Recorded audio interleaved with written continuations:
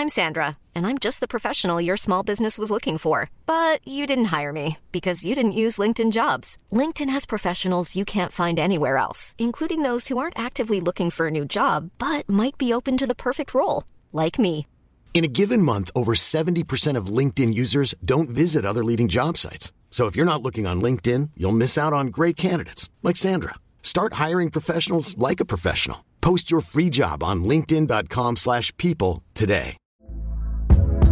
Hey there, it's Michelle Norris. I'm host of a podcast called Your Mama's Kitchen. When I travel, I'm usually looking for a way to find a taste of home when I'm not at home. And one of the things I love to do when I am at home is entertain. And Airbnb allows me to do that. When I was in California recently, I rented a house that had a great kitchen. And when we were sitting around the table, we're all thinking, we're in someone else's house. Someone could be in all of our homes as well. If you have a home, but you're not always at home, you have an Airbnb. Your home might be worth more than you think. Find out how much at airbnb.com/host.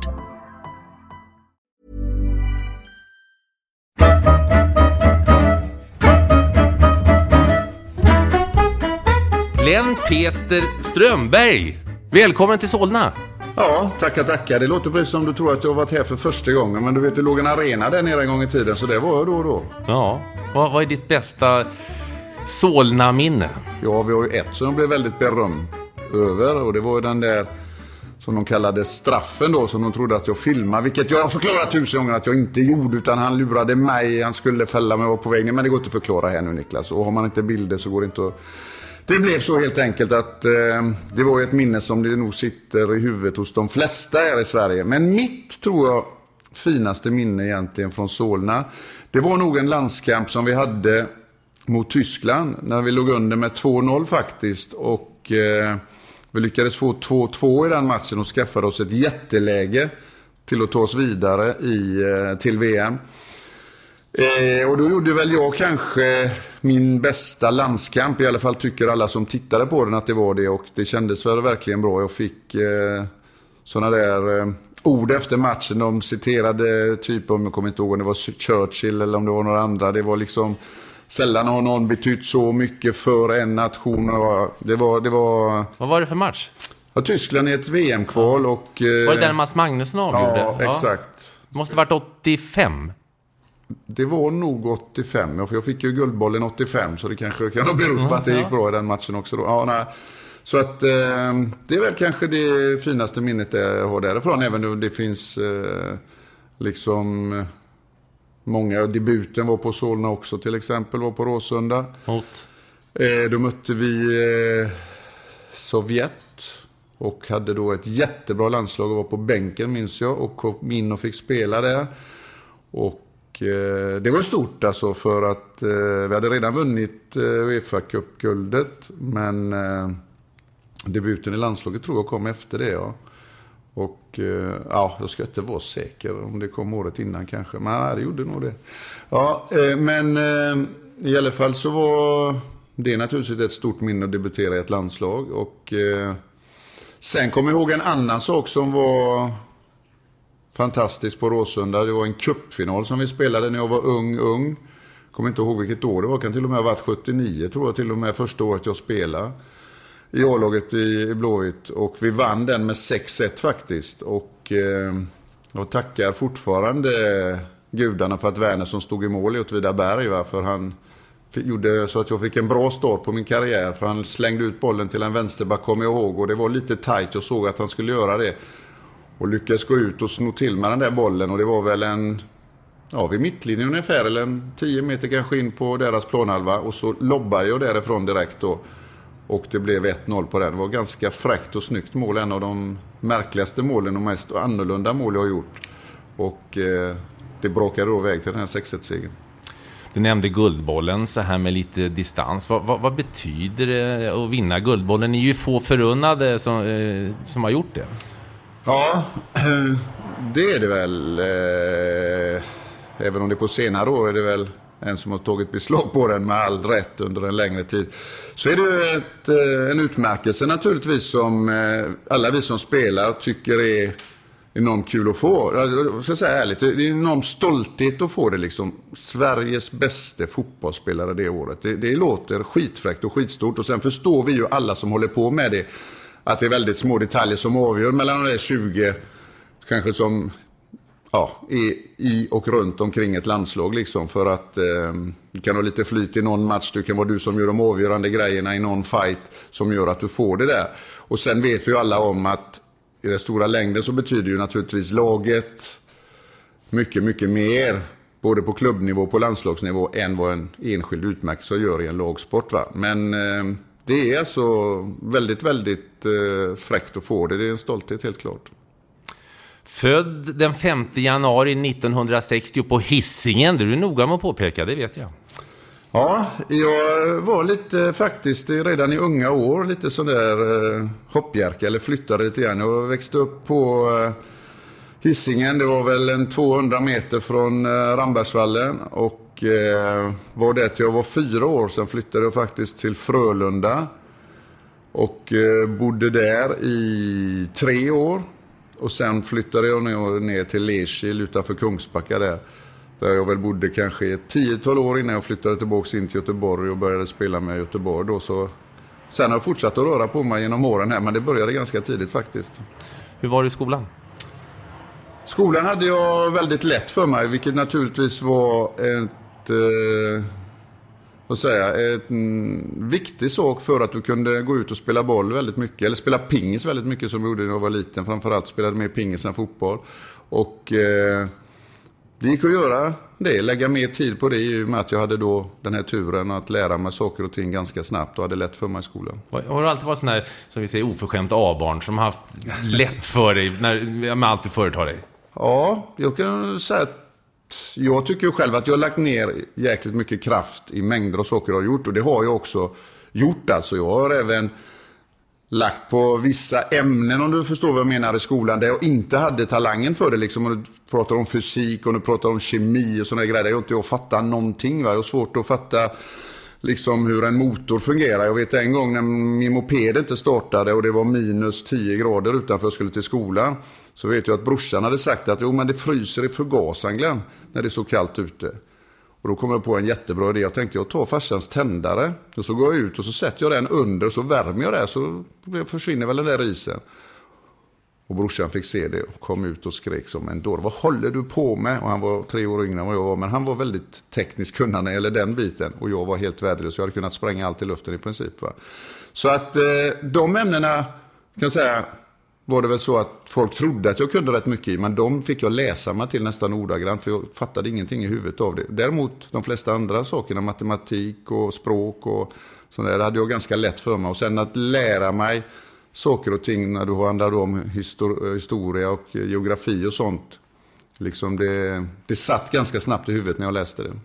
Du tävlar mycket med brorsan, det vet jag. Som förresten är, jag pratar med Kalle Johansson. Han är en välkänd ungdomstränare nere i Kungsbacka-trakten nu för tiden. Men jag vet att du tävlade mycket med honom, det har du berättat.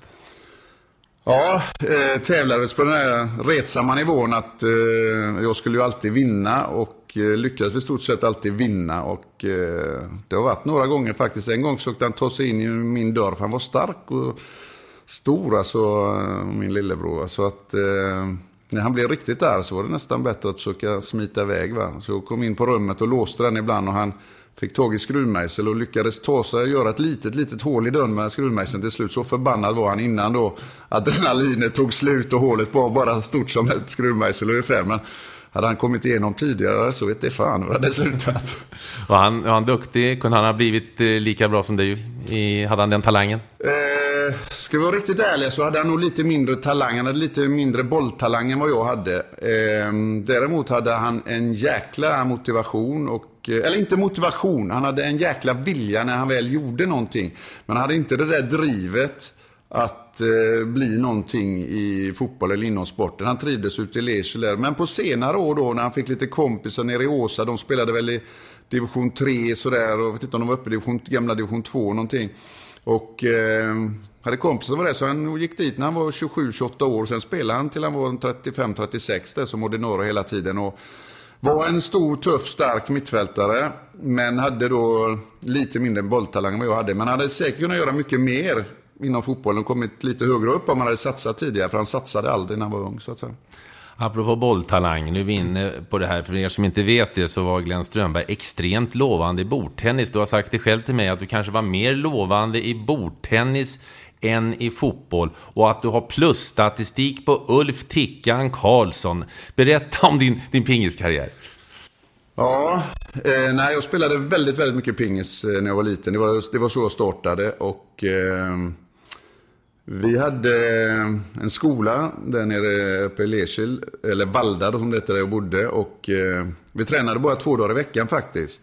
Vi hade bara tider, men långa pass, för det var 6 timmar varje gång så vi var där och spelade. Så vi spelade väl 12 timmar i veckan, men trots att det bara var under 2 dagar. Men jag var på landslagsläger väldigt, väldigt tidigt. 9 år så låg jag nere i Landskrona hela tiden. Var därför Landskrona Boys blev mitt andra lag på den tiden. För vi fick gå in och se på deras hemmamatcher. Och det var stort som fasen tyckte jag. Du vet ju, du kommer ihåg på den tiden. Det fanns alltså stora namn i det Landskrona. Sonny Johansson. Claes Kronqvist. Klasse Kronqvist. Ja. Det var riktiga spelare med karaktärer och karisma och aura. Så, ja, och den pingiskarriären fortsatte då. Jag blev den yngste klass 1-spelaren någonsin. Jag var 11 år här då i Sverige. Det fanns 50 som var elit i hela Sverige i alla åldrar då. Och lyckades bli klass 1-spelare. Och mötte då, som du var inne på, Tickan väldigt, väldigt, väldigt ofta. I och med att han spelade i Falkenberg. Och vi möttes i pojklag, i juniorlag, i serien. Och sen på tävlingar varje helg och så vidare. Och så vidare.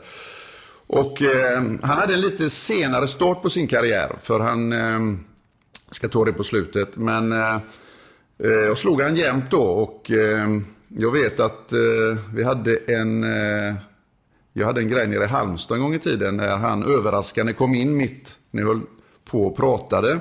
Och då sa jag just det att Tickan Karlsson kom ju alldeles här in till i Falkenberg härifrån och han säger då att han har slagit mig en gång. Jag säger att det har han aldrig gjort, så han ska få berätta för mig den gången han har slagit mig så, för den kommer inte jag ihåg. Precis då glider han in i lokalen, så säger han, det ska jag berätta för dig, sa han. Kommer han fram så säger han själv så nej, jag kommer inte riktigt ihåg det heller, så vet jag fasen om det är sant.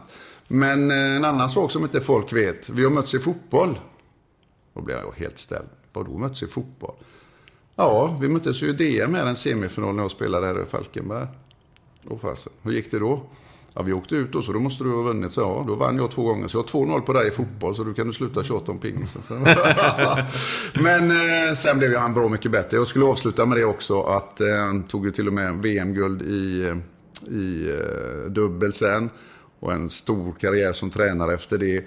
Och vi hade en sån där skojmatch. Säg att det var kanske 89 eller något sånt där. Och jag slutade spela pingis då 75. Så att det var 14-15 år efteråt.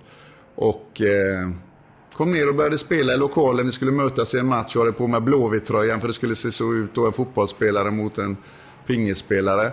Och vi bollade och spelade på ett enkelt sätt. Och jag tyckte det kändes, efter en halvtimme allt satt redan. Det kom tillbaka allting. Det gjorde faktiskt lite grann i pingis. Men så började vi spela. Oj. Den sporten hade gått fram. Och jag hade ju naturligtvis gått bak lite grann. Men jag tyckte ändå jag höll det hyfsat. Men nej, sporten hade gått fram. Det var till och med att i ett sätt, trots att jag slet så in i Norden. Och alla vet hur lätt det är att plocka en boll eller 2 eller 3 eller 4 eller 5 i ett sånt långt sätt i 21 som det var på den tiden. Men det var fasen med ett sätt som det stod 20-0. Jag tänkte, hur har detta gått till? Alltså. Och då säger han lite klurigt på slutet, vill du ha en boll eller? Det skulle han ju aldrig ha sagt. Spela, sa jag bara. Spela! Och så spelade vi den bollen. Vann jag den. Och så vann han 21-1. Men jag tror fortfarande att han går bort det. Jag har ett minipingisbord här. Så vi kan ju spela en match. Så kan lyssnarna få höra sen efteråt hur det gick där. Ja. Det är minipingis, det är en annan sak. Du valde ändå fotbollen. Du har berättat för mig, Glenn, att du gjorde lite på pinch för att du var bättre i pingis och alla sa att du skulle satsa på pingisen. Då satsade du på fotbollen. Var det så enkelt? Ja, det var nästan så enkelt. Det var väl en sak till. Det var alla, du förstår vad jag menar, Niklas, att en liten kille som är 11-12 år som springer och slår de som är 30-40, va? Det ser ju ruskigt vast ut, va? I fotboll kan du aldrig göra det, va? Du är liksom lite för liten fysiskt sett. Du kan ha hur mycket bolltalang som helst, men du klarar ju aldrig av någon som är 30 år eller har fysiken framme. Liksom. Du springer långsammare, allt går ju långsammare. Det går inte. Va? Däremot i pingis så kan du slå vilken ålder som helst. Liksom, om du är bra när du är ung. Va? Därför såg det alltså vassare ut när du spelade pingis. Såg ut att vara en större talang också. Och alla då tyckte ju att du måste ju satsa på pingis. Liksom. Du måste ju satsa på pingis. Och jag spelade ju fortfarande hela tiden liksom, till jag var 17 år i division 6-laget i Lerkil. Det var lägsta serien i Halland. Så jag liksom satsade inte på det, men att jag spelade fotboll jättemycket såklart. Var med i Hallandslaget, var med på något elitparkläge och sådär. Man var aldrig med i ungdomslandslagen och sådär, utan jag var på de pingislägerna istället. Så att när det väl kom till det valet, när IFK Göteborg kom, då tyckte jag att oj, mitt drömlag, jag har stått där på Ullevi, vet du, sen jag var liten grabb. Jag har fortfarande sådana minnen så att det nästan tåras i ögonen på mig. Jag var där på uterinken när Frölunda spelade till exempel 62-63. Stod en sån där gamla bag, du vet, som man hade när man gick till skolan, en sån där blå med beige handtag på. Där satte farsan mig där i. Och satte han en termos med kaffe på ena sidan och en termos med te på andra och så tidningspapper runt omkring, så stod jag i den i mitten när jag var 2-3 år gammal bara. Jag såg ju inte rinken där nere liksom, men oj vad kul jag tyckte det var. Och sen då när den tog slut, hockeyn, så började fotbollen på våren och då gick vi alltid på Blåvis matcher. Ja, jag älskar det. Och kommer då alltså IFK Göteborg och så här, skulle vi börja spela med oss i vårt ungdomslag då var ju, det var ju drömmen om man säger så. Och då hade jag inga som helst tvivel. Dels för att det var den klubben, dels för att alla tyckte jag skulle välja andra sporter som du sa, och lagsport. Jag tyckte det var roligare att vinna och lida ihop i ett lag. Alltså. Jag hade spelat pingis alla de här åren och jag lovade, det är en ganska ensam sport till slut. Man får vara jäkligt stark, för när du är liten och ung, så att du är 10-11 år, vet du springer där och leker och har det, och några frågar, ska vi göra det? Och så börjar man tänka på den, man kanske skulle uppspela SM, det var några svåra matcher man hade, men man var ändå favorit, man skulle vinna dem, man hade lite ångest för att spela den matchen, jag måste ju slå dem, men de är ju bra fasen också. Ja, hade man de tankarna medan de andra ungarna bara sprang och lekte och tyckte det var kul det de höll på med, så blir man själv kanske lite sådär, det var inte så kul länge att gå hem och tänka på att jag ska slå den och sådär. Det var inte riktigt samma tänk i lagidrotten, utan det kom du och så ihop, då började du tänka på hur du skulle göra det. Du hade inte samma, så att säga, enskilda snack med dig själv hela tiden inför uppgiften du skulle ha. Det var lite enklare att ta sig an den inom fotbollen, och det hjälpte till jättemycket det också. Du var inne på flytten till IFK Göteborg från Lerkils IF som 17-åring 1977. Hur såg den värvningen ut? Ja, den värvningen den var rolig ut första gången, för de kom till Valhalla, Glenn. Och så träffas vi där, för då hade de träning, för då hade vi precis fått igång Valhalla plastgräs där. Det var en fin anläggning som man skulle träna på, men jag hade inte en aning om det. Valhalla hade jag bara varit och badat i, för det var ett innebad, och så fanns det en bowlinghall som jag tyckte var jättekul. Pappa hade tagit mig dit 2-3 gånger. Så jag gick till bowlinghallen och trodde ju att här kommer de till Valhalla och hämtar mig här. Och jag var väldigt nervös, alltså jag tänkte, vilka är det som kommer här nu? Så sitter jag där själv och väntar. Jag hade sagt till farsan att jag ville vara själv också, så att när jag väl satt där så tänkte jag, varför var han inte med? Men jag ska lösa det själv, jag sitter här och väntar. Så jag träffas 7:00 där. När klockan blev 7:15 så började jag nästan glädja mig själv lite grann med att le, och gick och köpte mig en läskedryck och satte mig igen och tänkte, 10 minuter till, sen går jag, för de kom inte. Och så kände man, det var det här över, för man hade varit ett litet ångestladdat möte och åka dit liksom. Det var liksom lite nytt för en. Och så när klockan var 7:30 så ringde jag till farsan och sa, de kom inte till mötet, kom och hämta mig. Ja, han kom och hämtade mig och vi åkte hem igen. Och jag var lite nöjd, om du förstår vad jag menar, men ändå så man flyttade fram det där lite grann. Man slapp ta det där mötet som man hade den dagen med dem, för man var lite nervös inför det. Så ringde de ju dagen efter och undrade, vad var killen igår? Vi skulle träffa honom här på Valhalla. Så förklaras allt det där snabbt, att du ska in till Valhalla plastgräs och så vidare. Så jag åkte dit 2 dagar efter och då blev det klart alltså. Men det var, jag tänkte det första övergången, vet du, tänkte så här, när du skriver proffskontrakt och grejer, då var du mycket, mycket lugnare. Jag har nog aldrig varit så nervös inför något möte med en klubb någon gång som var till mitt kära Göteborg där alltså, som jag hade älskat under alla år och fortfarande gör. Så när jag träffade dem då där första gången, det är nog det mest nervösa ångestladdade mötet jag hade, trots att jag var jätteglad över det alltså. Den här värvningen, det kanske inte många som känner till det, men när IFK Göteborg köpte dig så räddade det också Lerkils IFs existens, deras ekonomi i alla fall, eller hur? Ja, det gjorde det faktiskt. För och det här har de skött det jättebra, Lerkil, för att de skulle få pengar, de fick gå gratis dit. Och varför inte, såklart, en ung kille från Lerkil som får chansen att gå till Göteborg. Men de la in en klausul, det var en av de första på den tiden, Niklas. Jag tror till och med att det var kanske ett prejudikat inom svensk fotboll. Jag tror aldrig något lag hade gjort det innan. Så att de sa att om den här unge killen skulle komma upp i A-laget, om man skulle spela mer än 7 matcher under något år, tror jag det var, så skulle det utgå 200 000 kronor till Lerkil. Och det gjorde jag ju då 79 året när jag debuterade i A-laget. Och de pengarna har de sen förvaltat i en fond. Jag kan inte vad siffran är idag, men den är bra mycket högre. Det är ju inte så att man säkert fördubblat den. Och trots att de delat ut liksom varje år ett stipendium till ett lag i Lerkil, ett flicklag eller pojklag, ett seniorlag eller ungdomslag, som åker någonstans på en resa eller hjälper till med resan. För de betalar inte ut speciellt mycket. Det kan vara 5, 6, 7, 8 tusen eller innan var det ju ännu mindre. När det gjordes det här så att säga, då fick de kanske bara 1-2 tusen kronor. Nu då så får de lite mer. För du vet pengavärderingen, man får inte riktigt lika mycket pengar. Eller lika mycket idag för 1000 kronor som man fick för 30-40 år sedan. Men de har behållit den här tiden, så de tar aldrig av kapitalet, så den där fonden kommer att finnas kvar i all evighet. Det är fint och vackert. Debut i Allsvenskan den 16 april 1979 mot Kalmar FF. Vad minns du av den debuten för, vad är det, 35, vad blir det? Ja, det är några år sedan i alla fall, 30 drygt år sedan. Det var misstänker, Glenn, att du minns ganska mycket av den. Ja, du minns ganska mycket av den, misstänker jag, men allsvensk debut. Ja. Nej, det var fantastiskt. Alltså jag kom ju med i A-truppen på den vintern. Och bara när vi satt på det där mötet, när de berättade i januari ungefär att vi plockar upp då till A-truppen. Vi satsar på 4. Det var jag, Glenn Schiller, Don Corneliusson och så en annan kille som heter Janne Liljekrans som sen inte kom fram hela vägen, men som spelade juniorlandslag på den tiden och var riktigt duktig. Då sitter vi på det mötet och de säger att vi tar upp dem till A-truppen och vi var ju superglada. Och så kommer jag ihåg också då att IFK Göteborg hade på den tiden, de hade alltså ett avtal så att alla skulle tjäna likadant i A-truppen. Och jag kommer inte ihåg vad det kan ha varit idag, Niklas, men jag tror det var runt, du hade 20-25 tusen om året som grundplåt eller något sånt där kontrakt och sen matchpremie. Jag kommer inte ihåg vad det var, men hur som helst så blev det såklart då fram i februari, i mars, när Reine Almqvist och de här skulle ta tag i det som, förhandlade om det här, hur det skulle se ut för truppen. Då kom ju det upp, men de här unga nya som har kommit upp då, de har ju precis kommit upp, de ska väl ha då lite mindre och så vidare, och de var stenhårda. De är med i truppen, de ska ha likadant. Vi älskade de här stora typerna som stod där upp för oss liksom, som precis hade kommit upp. Det var härligt att se. Alltså, det var den första gången som man kände, just det var det här du gillade, Glenn, att spela i ett lag liksom. En för alla, alla för en liksom.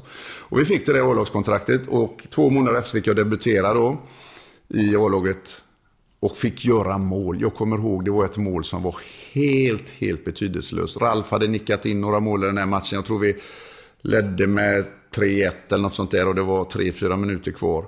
Och jag fick göra mål i debuten. Herregud, jag visste inte vart jag skulle ta vägen egentligen. Alltså. Och jag vet, jag åkte hem efter matchen. Hem till farsan och morsan.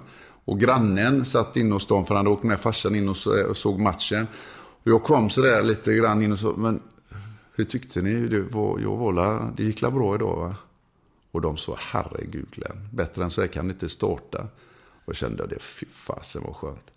Och sen kom jag ihåg dagen efter, Niklas, det var också en grej som är fortfarande så här som sitter på minnet. Då var det så här att GP hade en artikel där det stod stort i rubriken: glänsande Blåvitt. Men glänsande med E stod det. Så det var ju alltså åt mitt håll då. Glenn Schiller var också med den matchen.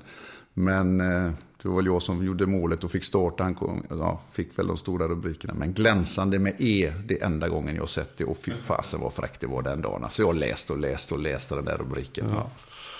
Och få spela med sån som Ralf Edström, bara en sån sak. Ja, Aha. och sen fick jag spela... Ja, Ralf, det var ju hur stort som helst, du förstår väl. Han gjorde också...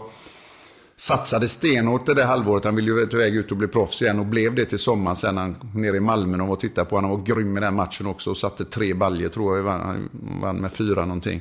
Och han gick iväg och proffs. Men som jag sa till dig innan så... Vet du tusan om inte... För mig i varje fall så var det ju Reine Almqvist som var där inne. Jag var där och tittade 69 när de vann.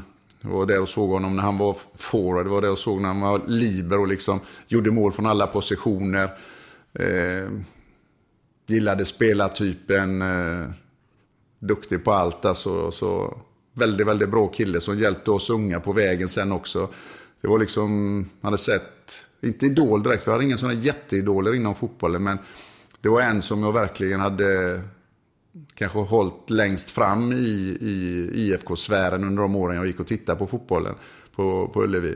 Och så visade det sig vara en sån kille som riktigt hjälpte oss unga när vi kom dit. Det var härligt det också. Än en gång, en för alla för en lågidrott. Det var också ett sådant tecken att oj, jag valde nog rätt. Det enda Reine är förbannad på tror jag, det är att han jobbade på Sport-Johan hette det väl på den tiden.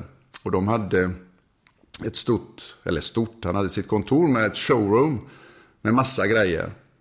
Och jag och Schiller åkte ner dit då och då och tyckte det var trevligt att ha en fika. Det tyckte han också.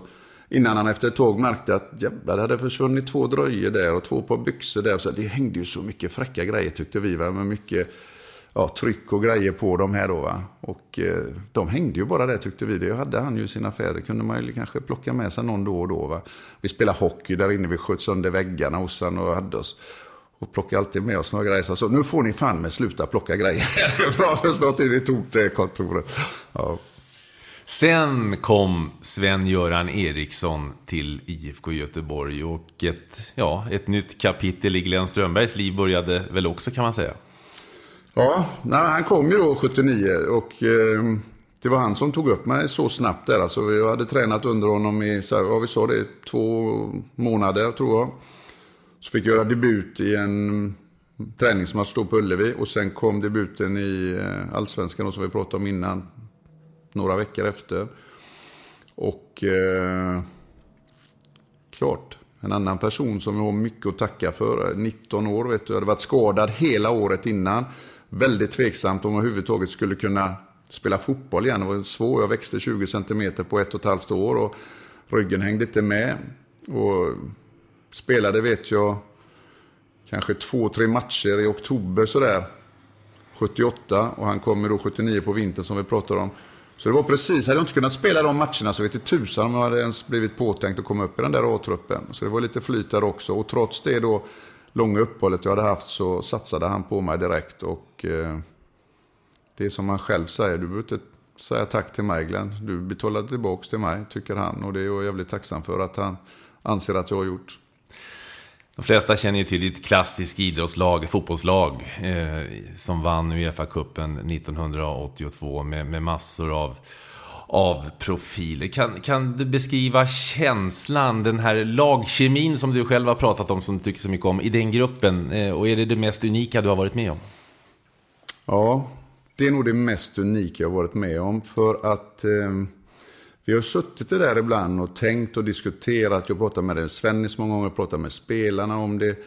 Och det var inte så att vi har suttit och fördjupat oss så jätteofta. Men det har kommit upp så lite grann. Vad var det som gjorde att vi var så bra? Och många detaljer, en del tar upp några, en del tar upp andra. Sådär. Men jag känner ändå så här att jag har rätt.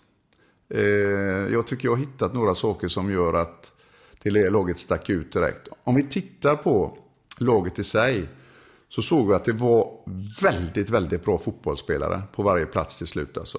Okej, alla blev lite bättre såklart när laget fungerade så bra som det gjorde det. För då blir man det. Hade man plockat ut alla de här sen i olika klubbar kanske inte varit lika bra. Nej, det har vi sett 1000 gånger i andra lag. Inte minst när vi är över England, Niklas. Att de kan vara jättebra i City eller precis sådär. Så att han spelar rätt mycket eller rätt lite i Arsenal och storlagen. Och så kommer han till ett bottenlag och ska börja spela där, ska vara den stora stjärnan. Nej, det händer inte så jäkla mycket kanske, va. Så är man i ett bra lag så är det lätt att se bra ut också. Men vi hade alltså olika spelartyper i laget på alla platser. Kemin, det var ett homogent lag. Vi hade det där också att en för alla för en liksom, va. unga. Såg upp till de äldre, men var ändå lite tuffa, så det tog för sig. Fick smäll av de större och de äldre när vi var lite för tuffa. Kunde sitta och gråta ibland i bussen när de lite äldre kom fram och så: Glenn, nu har tuppkammen vuxit för länge, va? Nej, men jag gjorde inget mer. Jo, det här är lite så. Ta det lite lugnt och man blir jätteledsen. Tänkte, fasen, har man gjort något som var fel nu? Och det var inte meningen liksom, men då kände man liksom att nu har jag varit med där inget, nu kan jag tuffa till mig lite grann till. Nej, då hade det gått lite för långt. Så de såg till så man fick ta för sig, man fick vara sig själv, man fick visa att man skulle framåt och att man skulle slå sig in, men inte över gränsen liksom, va? Det är väldigt noga med det. Sen en annan sak som jag tror kan vara den absolut viktigaste, vilket många har tagit upp, och jag pratade med Svennis om det och han sa då så här att jo, fasen Glenn, där har du nog rätt. För att vi hade det här laget mängder av vinnarskallar. Och normalt sett så har du inte det på en arbetsplats. Du har några som är vinnarskallar, några som är vattenbärare om man säger så, eller några som strukturerar upp det där, några som håller sig lite i bakgrunden men ser till så det fungerar. Är det för många tuppade hundskåden så brukar det bli för mycket slagsmål och det brukar inte fungera då. Så är det nästan alltid, en gammal sägen som säger att det ska vara på det viset. Men det var inte så där. Vi hade den där turen att mängder av vinnarskallar och mängder av olika personligheter gick bra ihop ändå. Och det kanske det största exemplet på det är att normalt sett i en grupp så umgås liksom de som gillar sport, pratar om det.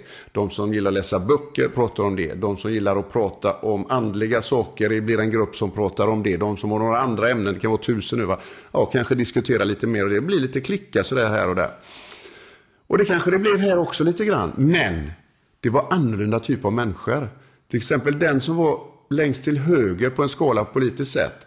Han gick skitbra ihop med den till vänster. Inte första månaden. Då var det mycket snack och mycket sådär. Men sen, personkemin mellan dem var grym. Så till slut var det de två som gick ut på kvällen och skulle ut, va? Det har inte hänt i några andra klubbar jag varit. Utan det har varit som har tänkt samma tänkt. De har varit närmast varandra, va?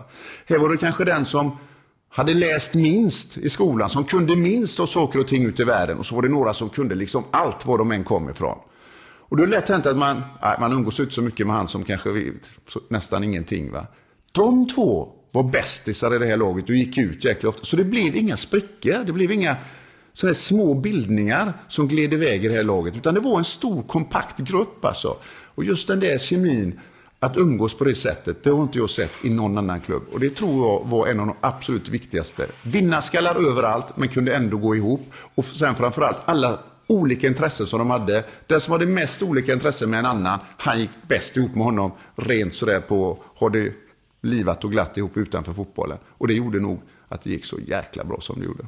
Jag var inne på politiskt så här ett valår. Längst till vänster, det tror ju jag då som stått utanför, det är Röde Ruben. Ja, men det och vem var... det var det ju så bra. Och så var det en som hette Jocke Wendt. Han var längst höger. Ja. Han hade egen företagare och hans pappa hade varit det också. Han var faktiskt sin pojk som spelar i landslaget här nu. Jätteskön kille, Jocke Wendt. Han kom in till oss och... kom ju egentligen, han kom från division 3 tror jag, på Östersund, eller OP kom han ifrån, och var väl egentligen utfyllnad i det här. Och dum av min förvåning, det hände 2 gånger i min karriär. En gång fick jag en väst av Svennis inför en träning, tog på mig den där västen. Skulle vi möta 11 mot 11. Och jag ser att Schiller är på andra sidan. Och jag ser att fasen, det är ju ordinarie laget. Torbjörn på andra sidan, Conny. Och Schiller ser också det. Glenn, ge mig västen. Ja, just så, tar man västen och ger Schiller. Tänkte Svenny så ut fel här, va? Så säger Svenny, nej, vad gör ni?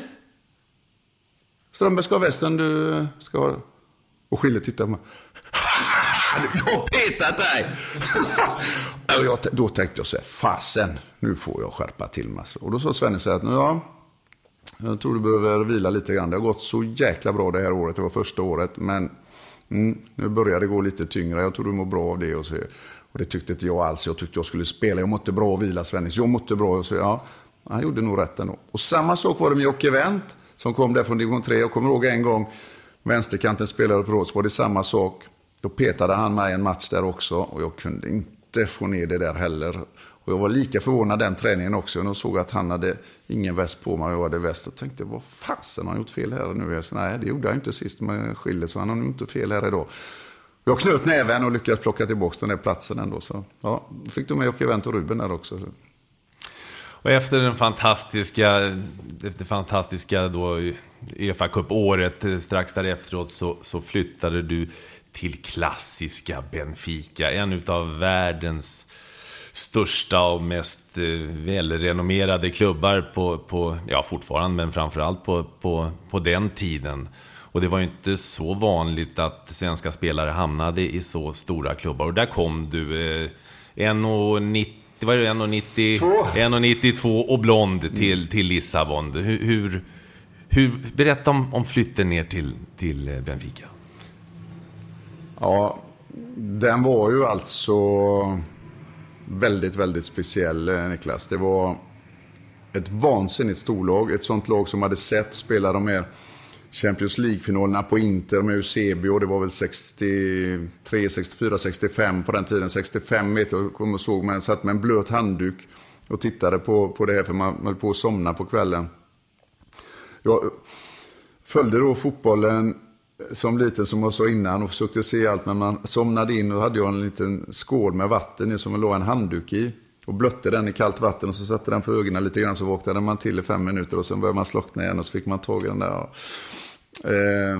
Så det var stort lag Benfica för mig att komma till. Det var, säg då, småkillar som inte kanske känner till Benfica nu, som har haft en period där de på väg tillbaka nu, men inte varit på som Real Madrid och Barcelona, så var det ett sånt lag på den tiden. Alltså det var bland det största du kunde komma till. Och fortfarande då enormt stora i Portugal. Alltså enormt stora, mest medlemmar i en klubb mer än Barcelona har de liksom. Det är vansinnigt stort.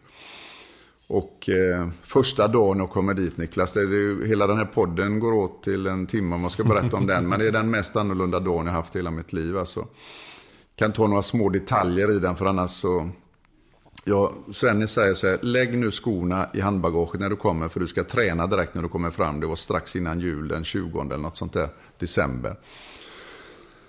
Ja, jag gör det.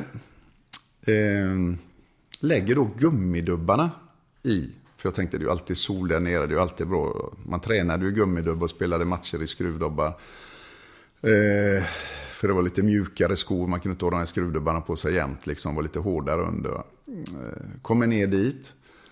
Mycket riktigt hade de stulit väskan från bandet då, eller den kom inte, vilket Svenny sa att det hände väldigt ofta. Så jag hade med mig ett handbagage och var nöjd. Jag hade mina skor med mig, så det var lugnt.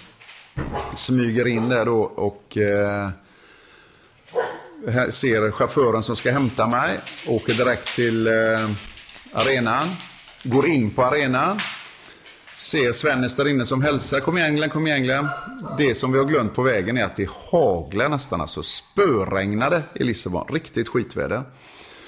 Kommer in i omklädningsrummet och Svennis säger: ja Glenn, ta våra här nu då, så kommer du ut så fort som möjligt, för grabbarna är redan ute. Och säger: ja Svennis, du kan inte ordna ett par skor tror du, för jag har bara med mig gummidubb. Ja men jag sa till dig du skulle ta med dig skor. Men herregud, jag trodde det var sol här, jag kunde inte att det regnar mer än i Göteborg. Ja, du får köra med dem nu ändå. Ja, och tänkte jag kommer ju halka som en dåre där ute, så det går ju inte. Ja, hur som helst så säger han så här: ja, där i mitten så fanns ett litet hål i mitten mellan 2 omklädningsrum. Det var ett materialrum där inne. Där får du grejer av en kille. Och jag sätter mig på bänken och väntar att den här killen ska skicka fram de här grejerna. Kommer inga grejer. Tänkte, fast jag får gå fram och titta då. Så tittar jag. Ja, då var det en liten kille där inne. Så frågar grejer. Ja, fick jag en liten korg med grejer. Och tog på mig tröjan, vet du. Den hamnade så att den stannade ovanför naveln liksom, va. Herregud, tänkte jag, hur ser jag ut? Och så helt likblek, va. Och så ska man ut på den här arenan. Stadio da Luz, de tränar på huvudarena. Nej, det går inte. Så tillbaks till han då. Jag, XL, big, large. Han kunde inte ett ord, vet du, bara ruska på huvudet. Ja, men jag behöver... finns inte så här. Ja, fasen, jag får ta på mig den då. Så tar på mig byxorna, får knappt upp dem, vet du. Jag sitter som mer än korvskinn alltså. Och får inte upp dem får upp dem i alla fall, va? Men det sitter väldigt lågt, alltså tight som fan. Och så är det där gapet på 10-15 centimeter innan tröjan, där det är då bara en vit navel som... Ja, det här så för jävligt. Jag tittar mig i spegeln där omklädningen, så jag kan inte gå ut så här, alltså. Så spöregnar ute. Så gummidubb. Jo, du måste ut, Glenn. Du måste ut ju. Ja, jag ger mig av ut.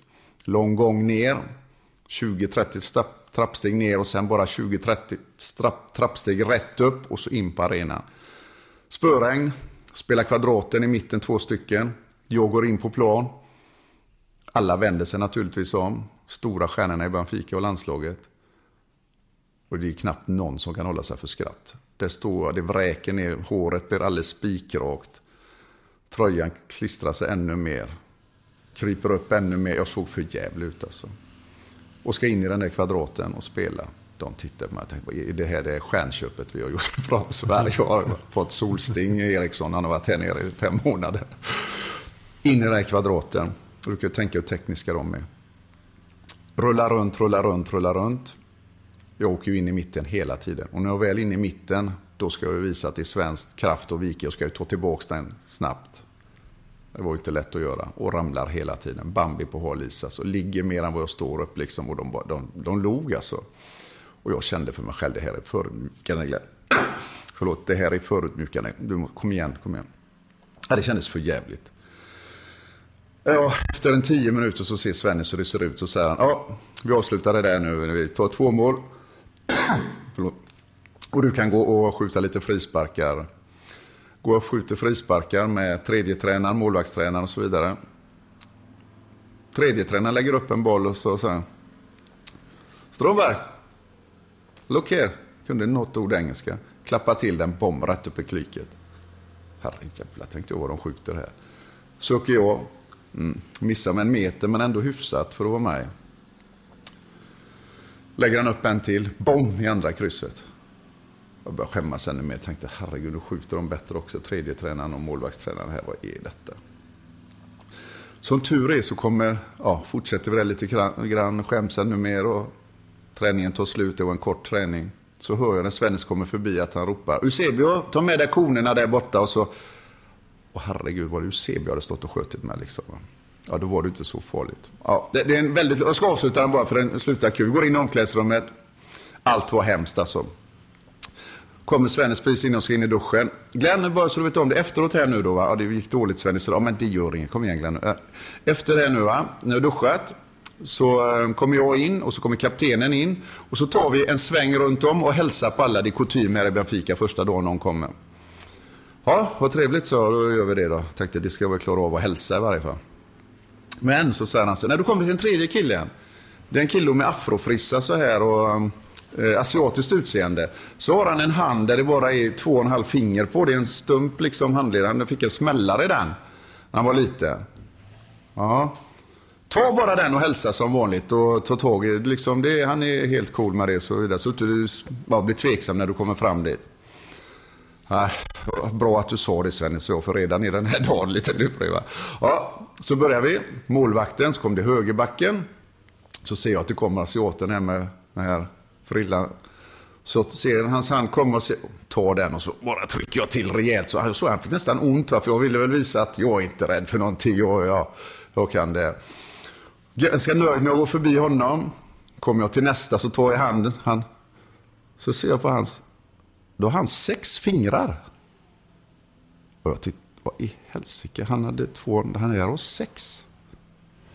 Då tittar jag på andra handen, han hade 6 där också. Ja, fan. Det börjar bli snurrigt, tänkte jag, vad är det? Ja. Så går jag till nästa och tittar på hans händer. Så går jag till nästa, tittar på hans händer och skakar. Och så säger Svennis, tittar de med ögonen, Glenn, när du hälsar? Nej, för fan, Svennis, jag måste se på händerna. Ändå 6 händer. Ja. Och det var sant, han hade vänsterbacken Alvar och han hade 6 fingrar. Men vi gick igenom och hälsade på alla där och dagen tog slut till slut. Men det var en annorlunda första dag i Benfica, det kan jag lova det. Och så fick du bli ligamästare och Benfica som hade haft det lite tungt. Och jag vet att, för jag såg ju en del matcher du gjorde där nere. Inte på plats men på tv visades det. Och du stack ju verkligen ut som lång och blond i det där laget. Och så fick du bli ligamästare för första gången på flera år som Benfica lyckades med att ta hem ligan. Ja, nej, vi hade ju 2 härliga år där med Svennis. De var länge sedan de hade vunnit någonting. Han kom tillbaka dit, styrde upp allting organisationsmässigt sett. Fick ett anfallsspel, fick ett försvarsspel. Och med den tekniken de hade, vet du, det är ju helt makalöst. Kan man få dem att tänka fotboll och stå rätt liksom hela tiden också, då är det lätt att spela fotboll. Så det var skitlätt att spela fotboll med de spelarna. Och vi vann ligan 2 år i sträck. Vi vann väl kuppen båda åren också. Gick till final i cupvinnarkuppen. Fick stryk lite oturligt i den finalen mot Anderlecht. Trots att Anderlecht i året hade ett jäkla bra fotbollslag. Men vi skulle nog ändå ha vunnit den. Sen var vi i en kvartsfinal mot det oövervinniga Liverpool det året.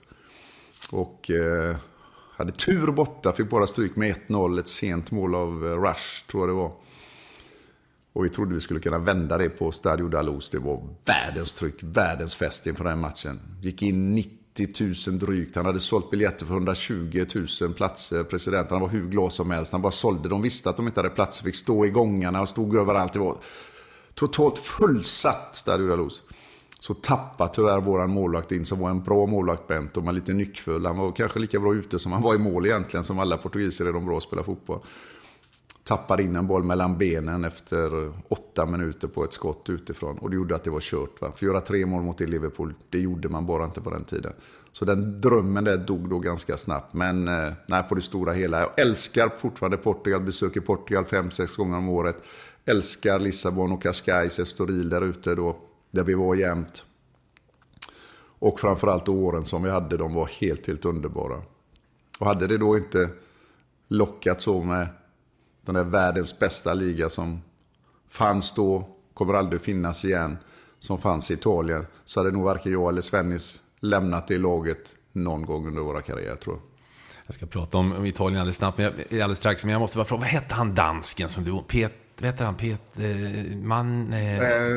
Männike. Ja, just det. Manish kallas han. Ja, just det. Ihåg det var en spelare som har slutat nu då, som hade Mannike på tröjan, och det var för att han hade honom som idol när han var liten. Så hade han tagit det smeknamnet som Manish då, som han använde hela tiden, som han hade på tröjan och var med i portugisiska landslaget. Just det. Ja, och sen flyttade du då alltså från Benfica. Och idag kan det tyckas märkligt att någon flyttar från Benfica till Atalanta Bergamo. Men det gjorde du. Men du kan ju också tänka dig att det kan vara ganska knepigt att tänka sig att ett lag som Atalanta åker ner till Benfica och säger jag vill köpa en spelare av dig liksom, va? Men så stor var den där italienska ligan med all rätt, va? Så att det var inga problem alls. De var liksom hedrade Benfica. De fick 5 gånger mer än vad de hade betalt för mig liksom. För att jag hade ett fast pris från Göteborg som naturligtvis presidenten visste om, för det hade ju Sven sagt såklart. Det var en ganska rolig förhandling förresten när vi gick till Benfica. Jag kommer in på mycket saker ännu, Niklas. Ja, men kör. Då kommer de till Göteborg och den här förhandlingen. Och så är det rätt kul då. Sitter på Adidas kontor, för det var det finaste kontoret vi kunde uppringa där i Göteborg. Det var på den tiden kunde inte vara uppe i Kamratgården när det bara fanns korv och kaférummet ungefär som man kunde sitta i. Det var litet på den tiden, inte lika stort och fint som det är idag. Så vi satt på Adidas kontor som Ove Kindvall hade mitt i stan. Och då börjar IFK Göteborg med, vi ska ha 5 miljoner för Glenn Strömberg här, va? Mm. Och då vet jag det här lille Martinez då som var 1,60 lång och cigarren var 1,30. Vill han vara full i fan såklart, tycker han. Men även om vi, i alla fall jag fattar det allihop antar. Han vill ju inte säga 1 miljon då, va?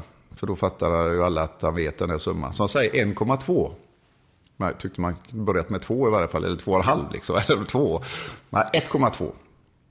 Jaha, det var väldigt lågt. Ja. Då tänkte väl Göteborg att vi får väl upp honom till 2,5 till slut kanske. Eller sådär.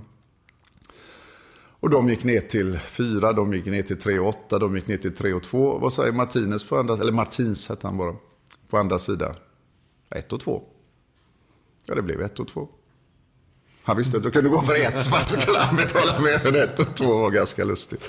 Ja, så att när Atalanta kom dit, de betalade 5 miljoner på den tiden. Det var mycket, mycket pengar och väldigt mycket pengar för Benfica att tjäna in. Alltså för det var inte de där stora pengarna som det är idag, även om det var enorma pengar för en fotbollsspelare att vara proffs på den tiden i Italien och i Benfica. Så var det stora pengar, vilket idag är då en sportstyver. Ja. Apropå övergångar, du var en utav de första som hade en agent, en legendarisk Börje Lantz, och jag vet att du har mängder roliga och lyssnansvärda historier när det gäller den legendariske man? Ja, nej, han... På cigarr också. Ja, det var så när han och Martins kom, va? Börje var faktiskt lite längre än Martins, det trodde man knappt gick, men cigarrerna, det vet jag tusan man hade längre Börje också. Men en person som vi alla nog vet, vi pratade om det och Lennart Johansson en gång, att det är så ibland i världen, och Börje vet själv, han liksom sa aldrig att det var liksom, han vad ska jag säga, han gömde sig inte bakom det, utan han var benhård på vissa saker och han var tuff i andra saker, och skulle han fram till ett mål så tog han vägen som han tyckte var genast om den gick att ta. Och kan vi säga att det är en som lyckas då för att vara journalist, bli manager för Pelé och hela Brasilien, flyttade dit och var där i 13 år till exempel, var den första som kom in i öststatsländerna, som startade med arenareklam däröver till exempel. När började med det däröver, då var det han som hade en sån public relation firma också som sålde reklam på arenor och grejer, den första i världen tror jag som höll på med det, och framförallt inne i öststatsländerna.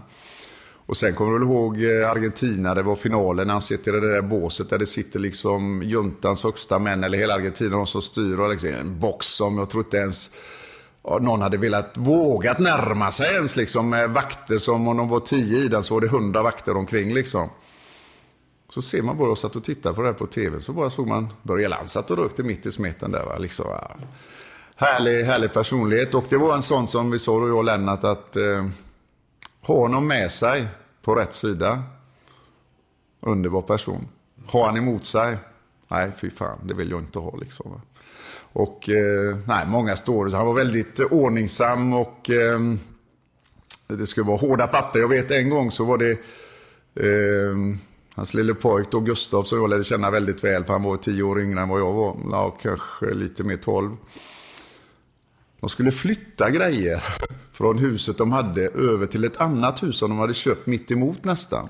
Men det här var i Portugal? Ja, det var i Portugal. Och det är väl kanske en 50 meter de husen emellan.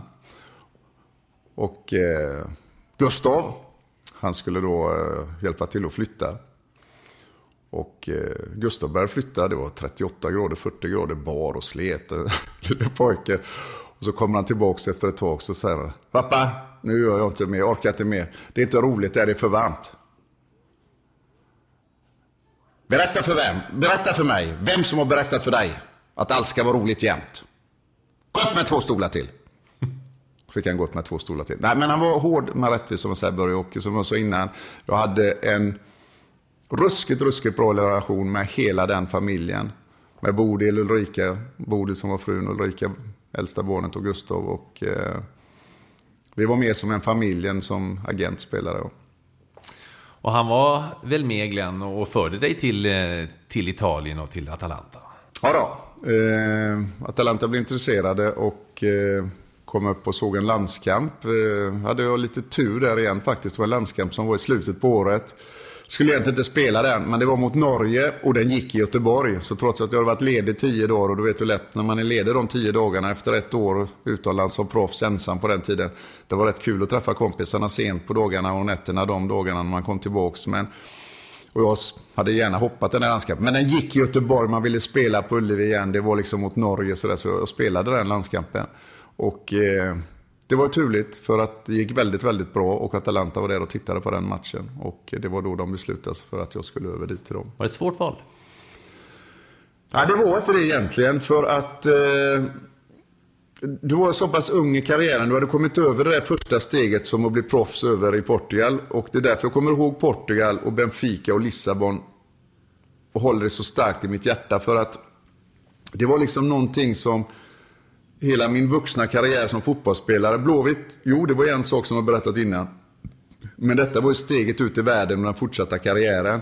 Och allt hade kunnat gå till ett annat håll om det hade gått snett i Benfica liksom. Det hade kunnat bli en helt annan karriär, ett helt annat liv och så vidare och så vidare. Så att det gick så bra där, att jag fick sån hjälp av alla där, att allt stämde och att jag trivdes så bra där, gjorde också att jag fick en fortsatt karriär in då i Italien. Så jag lämnade med vemod landet och Benfica, ja. Men i och med att jag ville framåt och ville till det största som fanns. Och det fanns inte en spelare i hela världen, Niklas, på den tiden som inte ville till Italien. Så när man väl fick chansen att ta sig dit, alltså. Sven gick ju till Roma månader innan jag gick dit, så jag visste ju om det. Och det naturligtvis hjälpte ju till att det var lättare att ta steget. Men i det skedet, jag hade aldrig tackat nej till Italien då. Det var det maxigaste och det maxigaste. Så det går inte att spela i en sån liga igen. Det kommer aldrig att finnas en sån liga igen. För då är de mer utjämnade. Då fanns det egentligen bara Italien som hade de ekonomiska resurserna att få dit varje spelare. Som har sagt en hel del gånger, alltså varje helg så mötte du Maradona, eller du mötte Zico, eller du mötte Platini, eller du mötte Rummenigge, du mötte Passarella, Sokrates, name them. De var i alla lagen. Zico till exempel var i Udinese, ett lag som slogs i botten. Så när vi bottenmöten mellan Atalanta och dem till exempel, då springer Zico, han var 2 i världen efter Maradona. Då springer han på andra sidan plan och lirar och ska försöka hålla dem kvar, och jag ska försöka hålla kvar Atalanta. Då fick man nypa sig i armen lite och ändå tuffa till sig och säga, fan, du är nog på rätt plats ändå, Glenn, nu. Vi ska väl också säga det, att på den tiden så var det inte obegränsat med utländska spelare. Nej, det bara var 2. Det bara var 2 stycken dessutom, så det var ju en väldigt svårt. Först att bli proffs på den tiden var det mycket svårare nu naturligtvis, men också att hamna då i Italien som bara tillät 2 icke-italienare. Ja, det var nästan omöjligt för en svensk att hamna där. Så jag hade turen att ha haft då de som var där innan, Jepp som var där, framförallt Julle Gustafsson framförallt, de var där som blev en stor idol nere i Bergamo. Gjorde många fina år där nere. Och sen var också Bert Nordahl där. Och de 3 skapade på något vis myten om att svensken som ska dit, vi hade danska som var där nere också, Rasmussen hette en, tror jag, Nilsen hette en, som var skitbra. Och de hade jättestort förtroende för skandinaver, alltså, framförallt då svenskar och danskar. Så att det var det de tittade på i första hand. Dels visste de att priset kanske var lite lägre, och sen visste de att vi vet vad vi får för pengar. Vi vet vad vi får för pengar om vi köper en skandinav som då varit ute, som hade varit i Benfica också och varit med i de stora europeiska kupperna. Då kände de sig ganska säkra på det. Så att det var en stor orsak till att de valde att ta mig dit, att jag var skandinav. Alltså. Annars så vet det tusan om jag hade kommit dit. Jag minns en gång, jag blev så förvånad. Jag kommer inte ihåg på vilken arena i England vi var, om det var i Bolton eller vad vi nu var. Så kommer Trevor Francis framspringande till dig och ger dig en björnkram. Och jag hade glömt bort, ni var ju lagkamrater i Atalanta. Trevor Francis som vann 2 Europacupen med Nottingham Forest under Brian Clough. Legendarisk engelsk spelare. Han gjorde det jättebra i Italien också. En av de få engelsmännen som egentligen lyckades riktigt, riktigt bra på den tiden. Han gjorde många fina år i Sampdoria. Sen då på slutet av karriären, tyvärr då lite halvskadad, kom han till Atalanta. Och klassen fanns där, det syntes varenda gång han var frisk. Men var... When you're ready to pop the question, the last thing you want to do is second guess the ring. At BlueNile.com you can design a one-of-a-kind ring with the ease and convenience of shopping online. Choose your diamond and setting. When you find the one, you'll get it delivered right to your door. Go to BlueNile.com and use promo code LISTEN to get $50 off your purchase of $500 or more. That's code LISTEN at BlueNile.com for $50 off your purchase. BlueNile.com, code LISTEN. Hi, I'm Daniel, founder of Pretty Litter. Cats and cat owners deserve better than any old-fashioned litter. That's why I teamed up with scientists and veterinarians to create Pretty Litter. Its innovative crystal formula has superior odor control and weighs up to 80% less than clay litter. Pretty Litter even monitors health by changing colors to help detect early signs of potential illness. It's the world's smartest kitty litter. Go to prettylitter.com and use code ACAST for 20% off your first order and a free cat toy. Terms and conditions apply. See site for details. Hey there, it's Michelle Norris. I'm host of a podcast called Your Mama's Kitchen. When I travel, I'm usually looking for a way to find a taste of home when I'm not at home. And one of the things I love to do when I am at home is entertain. And Airbnb allows me to do that. When I was in California recently, I rented a house that had a great kitchen. And when we were sitting around the table, we were all thinking, we're in someone else's house. Someone could be in all of our homes as well. If you have a home, but you're not always at home, you have an Airbnb. Your home might be worth more than you think. Find out how much at airbnb.com/host. Skådad väldigt, väldigt mycket. Och det gjorde då att han inte kunde komma upp till sin kapacitet där. Och det var väldigt, väldigt synd. Det som jag då kramade om Francis för när jag träffade honom, det var framförallt för att han var ju grym. Du vet hur de är, de fotbollsspelarna i England med popartisterna. De är ju ler och långhalm, va? Så att varje gång det var en stor konsert där nere ute, Clapton och det här var där och spelade, så hade vi ju grymma sådana här VIP-biljetter rätt in och satt perfekt och såg på det där. Och sen var de där partyna efteråt, alltså de kan jag lova dig, de var häftiga alltså. Det var på sköna ställen där det gick hett till och de missade jag aldrig såklart. Varje gång jag såg att det var på gång och så, Francis, är något på gång denna månaden? Nästa är det kommer de 2. Ja, bra, perfekt, jag är med. Ja, just det, lugnt. Så det var, han var ruskig på att fixa dem. Jag brukar alltid tacka han för det också. Ja, det var sköna tider, Travis, när du fixade biljetter till alla de där och framförallt efterhösterna var härliga. Jag minns en match jag såg på Stadio Comunale, va? När ni mötte Juventus. Jag var där nere av någon anledning i Italien. Mötte du Platini då. Ni gick man mot man där på miljö. Ni båda spelade centralt på mittfältet. Det var bra tryck på arenan. Det kan jag intyga. Nu har du bott i Bergamo, Italien, längre än du har bott i Sverige, va? Jajamän, mycket länge. Jag har bott där 30 år. Hur kommer det sig?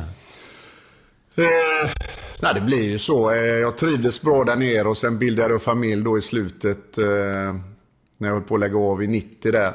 Och de är ju italienare. Hon italienska barnen som hon hade innan 2 stycken och så har vi fått en ihop då. Vi är ju italiensker, alla 3 tjejerna liksom, så att det blir att man blir kvar där. Hade jag varit själv så vet jag tusan. Jag tror jag hade i alla fall tankarna. Ungefär som jag tänkte lägga av när jag var som bäst, vilket jag lyckades göra. Så hade jag nog klarat av att göra den här biten också. Då hade jag tänkt flytta tillbaks till kanske Portugal i 2 år.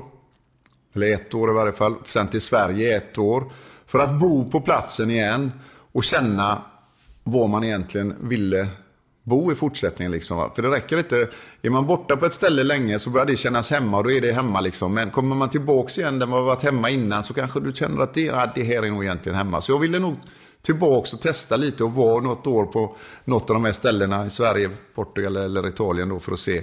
Nu blev det inte så i och med att det bildades familj där och det var lätt att bli kvar så att säga. Jag trivs ruskigt bra i Italien och trivs med livet där och jag trivs i Bergamo, så det var ett jätteenkelt val till slut. Som det känns nu blir du kvar i Bergamo också? Ja, det känns det som absolut. Jag har träffat dina barn och ingen av dem pratar svenska. Inte det minsta. Vad har du att säga till det försvar? Ja, jag har inget försvar som är bra egentligen. De som frugan hade innan då, de hade ju inget större behov av att lära sig att prata svenska. Kan hjälpligt engelska ändå. Den lilla pratade svenska med mig. Jag körde den klassiska, jag pratade svenska bara hemma och hon pratade svenska med mig och italienska med Simona då, frugan. Men det blev också lite grann så där att de här 2 unga tjejerna då som Simona hade, de blev också sådär inte avundsjuka, om du förstår vad jag menar. Man var väldigt nyfikna hela tiden när jag pratade med Julia. Så vad säger du nu? Vad säger du nu till Julia? Och man fick översätta fram och tillbaka hela tiden. Det blev lite jobbigt. Så varje gång man hade en konversation så fick man ta det en gång dit, en gång dit, en gång dit. Så att ibland när vi var allihop så pratade jag inte så mycket svenska med Julia. Däremot när vi var ute och lekte själva eller satt själva så pratade jag bara svenska. Så hon kunde lite svenska eller kunde prata sådär med farmor och farfar när hon var liten. Sådär. Det gick att göra. Men sen dog det sakta men säkert. Och vi kan säga så här, en lång historia kort, så dog det när hon skulle börja gå i lekskolan. Hon hade varit med oss hela tiden. Jag gjorde ju mitt beslut då när jag la av och spela att jag skulle ha en tidig pension. Så att jag tog en chansning här i livet. Jag skulle gå i pension när jag var ung så att säga och inte när jag var äldre. Om jag nu hade den där förmånen att kunna göra det, och jag ansåg att jag hade den förmånen att kunna göra det vid den tiden. Så jag chansade och var hemma kan man säga 24 timmar om dygnet de här första 8-10 åren ihop med familjen. Och det blev ju att Julia var väldigt mycket med oss. Jag tror vi åt själva, jag och Simona, när hon var 7 år. Det var första gången vi åt ensamma ute. Annars var hon med eller barnen med, så är det ju ofta i Italien i och för sig. Men extremt liksom, Julia var med överallt jämt. Och när hon skulle till lekskolan då så var hon lite sådär att hon ville inte bli lämnad där, va. Det var ju inte kul. Och Och det var till och med så där att man vet ju när man var barn, när man var liten, man tyckte att det var kul första dagarna. Man lipade lite kanske, eller man såg att andra unga lipade också. Så där, men det gick ju över efter en kvart, 20 minuter, en halvtimme, så började man leka ändå. Men det gick inte över för henne. Det var till och med så lärarna sa att nej, det är nog inte så bra. Så att vi började med en liten grej. Att de hade öppet hus på morgonen. Mellan klockan 8:30 och 10 kunde man lämna in barnen. Och då sa vi så här ihop med skolledningen där då att ta med henne dit 1,5 timme. Så skolar vi in under några månader, så är du med hela tiden Glenn här. Eller då frugan var där, det var ju oftast jag som var där i och för sig då. Så kanske hon blir mindre orolig. Och det gjorde vi då. Och då kan du tänka dig att efter 3-4 minuter när jag började prata svenska med henne bara där inne, då var ju allt fokuset på henne där inne. Alla barnen kommer dit och tittade och undrade, vad är det för några? Vad pratar de för något liksom? Och då blev hon ju ännu mer förbannad på mig. Och då sa hon så här, pappa, här inne ingen svenska. Nej, det förstod jag ju då. Och då blev det att därifrån dog det lite grann då. Alltså jag var ändå ett roligt år. Jag hade den att skola in henne liksom, för att det var många gånger det kom en och tog mig i handen bara så här, ut, ska på toan. Ja, men jag liksom inte, och en kom och skulle snyta så det hängde snor överallt. Ta bort detta. Ja, en skulle knyta skor så där. De trodde jag jobbade liksom. Ja, det är inte det sämsta att bli... Nej, jag var inte så himla duktigt att ta hand om så många liksom för dem. Ja. Hur var det för barnen, tror du, att växa upp? För du är ju, alltså det är ju svårt att gömma sig i Bergamo, och du blir i en tämligen liten stad, och du är väldigt, väldigt...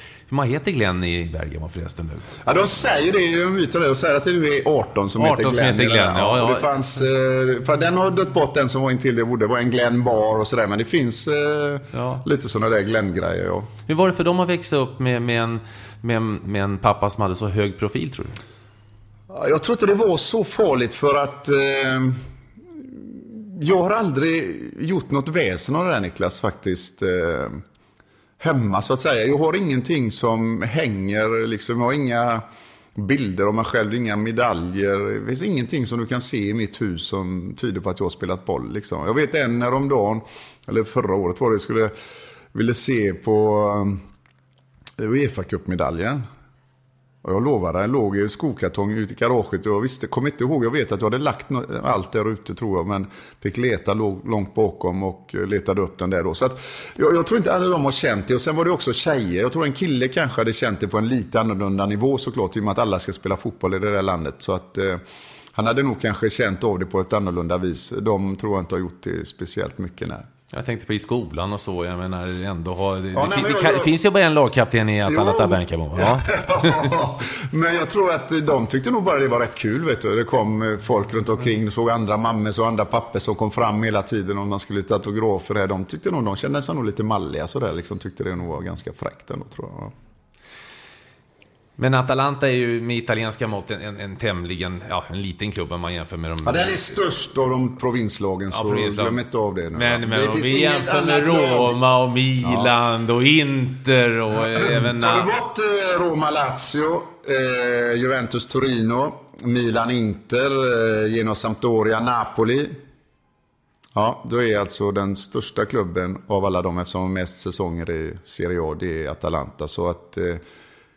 det är faktiskt, du säger litet, jag håller med dig på det viset som du säger det, för det är också riktigt, men... Som Newcastle England kanske? Ja, ett jäkla stort och stolt fotbollslag som aldrig känner sig underlägsna något lag, i alla fall när du kommer till Stadio Comunale, så då får de andra passa sig.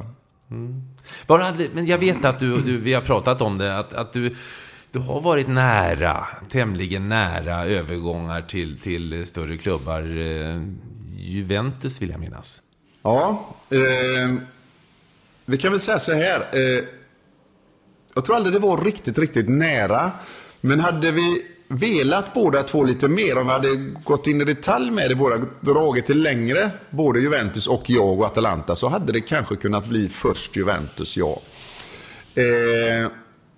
Kanske Roma också. Kanske först Roma. För att Svennis från början kände vi att det var ganska svårt och byta igen. Jag pratade med Svennis häromdagen för just den här boken som du pratar nu med. Det finns bara en kapten, Cesolon Capitano, som de har valt att ge ut i Bergamo då, tidningen som har valt att ge ut den ihop med mig då, som jag har berättat om mina år där nere i Italien. Så jag är väldigt stolt över att de ville göra den boken, och det var folket som ville ha den, så det var kul. Då sa Svennis just det att först direkt när han kom dit, då ville han nog se hur det laget ser ut, se hur mycket pondus han själv kunde se till att få. Man får trampa in med på rätt sätt i de där storklubbarna, en sån som Rom till exempel där nere. Men när han hade satt sig där och när han kände att han hade full kontroll på allt och var ett big namn där nere, då hade vi lite snack om det, ja. Vi visste att det skulle bli lite svårt, för vi vet också hur det var i Benfica. Vi fick inte prata svenska med varandra till exempel. Det fick inte vara några förmåner, man fick vara väldigt noggrann med det liksom, va. Satt vi kanske på en restaurang och käkade ute i Cascais på en lunch, så det som man kunde göra ibland. Lätt hänt att någon skrev i tidningen, där sitter Eriksson och äter själv med Strömberg liksom, vad har han för förmåner. Så vi visste att det var lite problem runt omkring att göra det där, men visst, tankarna var där, och han hade gärna tagit emot mig som spelare där nere, det var inga problem. Och Rom för mig, det är en sån stad som det finns bara en i världen, alltså, så spela för det laget innan jag fick det stora hjärtat för Atalanta som jag har nu, det hade ju varit en gångbar väg, ja. Nu blev det inte det. Sen Juventus som du var inne på, det är en annan story på det viset att mängder av stora spelare från Atalanta har gått till Juventus, där alla tror då att det är Juventus-spelare från början. Chirea, tyvärr bortgången då, var en av de största libero genom tiderna till exempel, kommer från Atalanta. Cabrini, kanske en av de fräckaste vänsterbackarna genom tiderna också, kommer från Bergamo, och mängder av spelare sen även på lite lägre nivå, så det flyttades mellan Atalanta. Det var en liten plantskola till Juventus. Så efter några år där de såg att jag hade etablerat mig i Serie A där nere, så började det frågas lite grann, och då efter någon match där så vet jag att Boniperti, som var det högsta hönset då ihop, förutom då familjen, Agnelli som äger hela klubben. Boniperti var ett stort namn både som spelare som ledare sen. Så kom han fram faktiskt, och det är sanning alltså, så sa han klart ut. Och på skämt kanske först, men vi var intresserade att få över där hit, kanske skulle vara intresserade att komma till Juventus och så vidare. Och, vi har rätt med bra kontakt med Atalanta och sådär. Det är ju en jättestor klubb, så det är ju fantastiskt och vidare. Just nu trivs jag bra med Atalanta, så där, man vill ju vara lite tuff, men det var liksom bara så ett första trevligt snack så där emellan liksom. Men man såg att det fanns intresse. Men då säger han samtidigt i samma vev, och där var han benhård, då var det inte på så skojnivå längre. Men det där håret, senior Strömberg, det har vi inte här. Så bara så vet, om vi eventuellt fram i tiden här skulle komma till en situation, så ska det här klippas. Kommer inte att få komma hit med det håret. Och jag trodde det var liksom skämt, så jag skrattade till lite också. Här är lite långt nu för så att klippa det lite grann. Nej. Du ska klippa det. Så har inte det håret här. Jaha, tänkte jag. Nu kom inte den situationen att jag var tvungen att välja mellan att klippa håret och gå till Juventus. Vad hade du valt då? Det är en rätt känslig fråga på det viset, att bestämma exakt hur du ska se ut med ditt hår. Nej, jag vet inte tusan, så viktigt var det ändå. Även om jag älskade att ha långt hår, det var liksom ett kännetecken hos mig, va. Snuset och håret som man hade på den tiden, det var liksom, det är som du säger, det kände alla igen på en kilometers avstånd liksom när man kom. Men gå till Juventus liksom och vara där och spela, ha lite kortare, och det hade nog inte gjort så himla mycket. Många år i Bergamo och oerhört populär. Du nämnde boken som nyss har kommit ut, har jobbat också i lokala televisioner, men det har inte alltid varit en dans på rosor. Det har varit lite upp och ner i perioder, har jag förstått. Ja, vi kan säga det var väl ner i en period bara. Det var upp i början, trots att jag kanske inte hade min absolut bästa fotboll varken första året eller andra året, så var det ändå bra, för att på det viset att Atalanta gick bra och klarade sig kvar fint. Jag skötte mitt så att säga, men glänste väl inte riktigt. Jag tyckte jag skulle kunna få ut mycket mer, men samtidigt var det ett fotbollslag som fick fightas väldigt mycket. Det var ett fotbollslag som fick slåss defensivt väldigt, väldigt mycket. Som jag sa innan då, det var så mycket lättare att se bättre ut i Benfica och Göteborg än vad det var att göra i Atalanta liksom, va? Det fick göra mycket defensiva, jobba, fighta saker under 70 minuter för att hålla ett resultat till exempel. Det fanns inte utrymme för att briljera så mycket kanske, eller försöka på sig någonting. Jag gör det försiktigt här, jag får inte riskera något. Men i och med att laget gick bra så fick jag ändå bra betyg och Glenn var bra liksom. Sen hade vi det året när vi åkte ut då, lite oturligt i det jäkla året. Det var 3:e året jag var där. Och då fick jag ju ta all skit som fanns liksom, va. Och fansen var hårda mot det. Fansen var jättehårda och jag vet att jag kommer ihåg en sak som dock fick mig att ta allt den skiten jag fick, om man säger så, va. Vad var det för skit du fick? De skulle försöka skada mig sådär då. De ville ju håna mig. De ville liksom... De hade flertal gånger så kom de, slängde in sten genom glasfönstren på balkongen och så vidare, så vidare. Och till slut så bytte jag glas, men det var ingen idé, de gick sönder igen. Så att jag playboy-skidor bara. Skar de sönder däcken på bilen. Jag hade finare bil som stod i garaget, men jag hade egentligen bara jävla småbilar bara som man åkte med till träningen på, för i Italien det slår här mot här och där, det är halvkrockar där och där, så att man åkte kring i gamla skitbilar egentligen.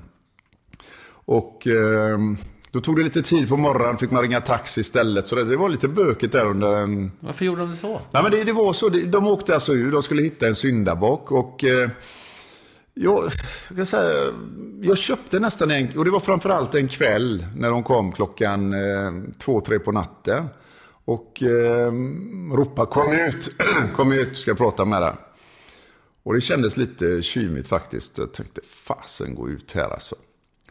Och jag tänkte, fan det är bättre att gå ut än att bara sitta kvar här inne då. Det hände väl inget ändå, men de var väldigt aggressiva. Så jag bodde i en lägenhet och det fanns en liten trädgård där nere där man gick ut då, på väg ut mot utegrinden så att säga. Och när jag väl gick ut genom utegrinden så vet jag att jag ställde den lite på glänt. För jag vet att jag tänkte, ställer jag mig precis 2 meter utanför den här nu och så har jag ingen som står bakom mig, så kan jag liksom slänga mig in och dra igen den om det skulle hetta till rejält. För de var en 20 där ute då. Och trots det att det var väldigt mycket ologiskt snack i början och mycket som liksom var too much, va? Så förstod jag ändå att det var missnöjet som gjorde att de gjorde det här såklart. Och de hade ju hoppats så att den stora stjärnan i laget skulle se till att det inte blev så på det här viset liksom, va. Och när han inte såg till det, då ska han ju ha skit, va. Vi vet ju till exempel att ofta tränare får skit för att laget spelar dåligt. Och ibland kan det vara lite tränarens fel, men ofta får han gå ändå för att det måste ändras på något vis bara. Och någon måste bära hundhuvudet så att säga. Och här var det då jag som var lite stjärnan där då fick ta den där smeten. Och det lugnade sig ner sig lite grann efter en halvtimme. Det blev lite mer fotbollssnack och jag lyckades förklara vad jag försökte göra hela tiden och se väl det och det. Och det köpte de liksom ändå, för de såg alltid att jag fightade, så jag gav alltid allting och så vidare. Men jag skulle ju också avgöra matcher tyckte de, annars så men om jag nu inte lyckas med det då, jag gör ju ändå, försöker ändå göra så att jag ska ha möjlighet att lyckas med det liksom, förklara det för dem. Ni ser ju ändå det är ju inte så att jag lägger ner, nej det gör du inte. Jag tränar ju jämt varenda dag, jag aldrig, så jag stängde den där dörren sen då framåt, och de kom dit vid 2-3 efter en timme. Så gick jag upp till lägenheten och så tänkte jag så här att fan Glenn, det har varit flertal gånger under de här första 2 åren som du tittade i tidningen på morgonen liksom sådär, och så hade du jättebra betyg. Ja, Atalanta hade vunnit matchen, du hade gjort några bra grejer, men du tyckte inte själv det gick speciellt bra. Kommer ut på stan efter en sån match och alla sa, kanon igår Glenn, fy fan vad bra du var. Så, det var jag inte riktigt, man. Ja, men Atalanta hade vunnit.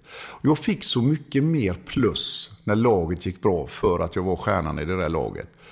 Och det tog jag emot. Det var inte så att jag gick runt till alla och sa nej, jag var inte alls bra, sluta 28 utan det var ju bara bra, det låt det glida in, det var lika bra. Får man det med sig nu var kul, det är ju bara bra liksom, perfekt att de tycker så. Om du då går andra vägar, då får du fan med ta det också. För det är ju samma, det är bara till baksidan av medaljen så att säga. Men när det går bra så får du för mycket beröm. När det går dåligt då får du för mycket skit. Men är du på den här nivån, då får du väl för fan ta det också.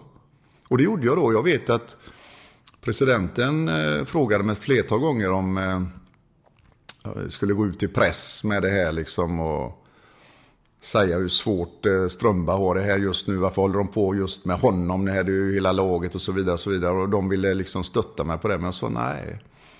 Ska inte ge dem för stort utrymme heller. För att liksom, det här ska jag lösa. Fan, men var du rädd? Nej, men det folk som kommer mitt i nätterna. Ja, men den gången jag var ute där så var det lite...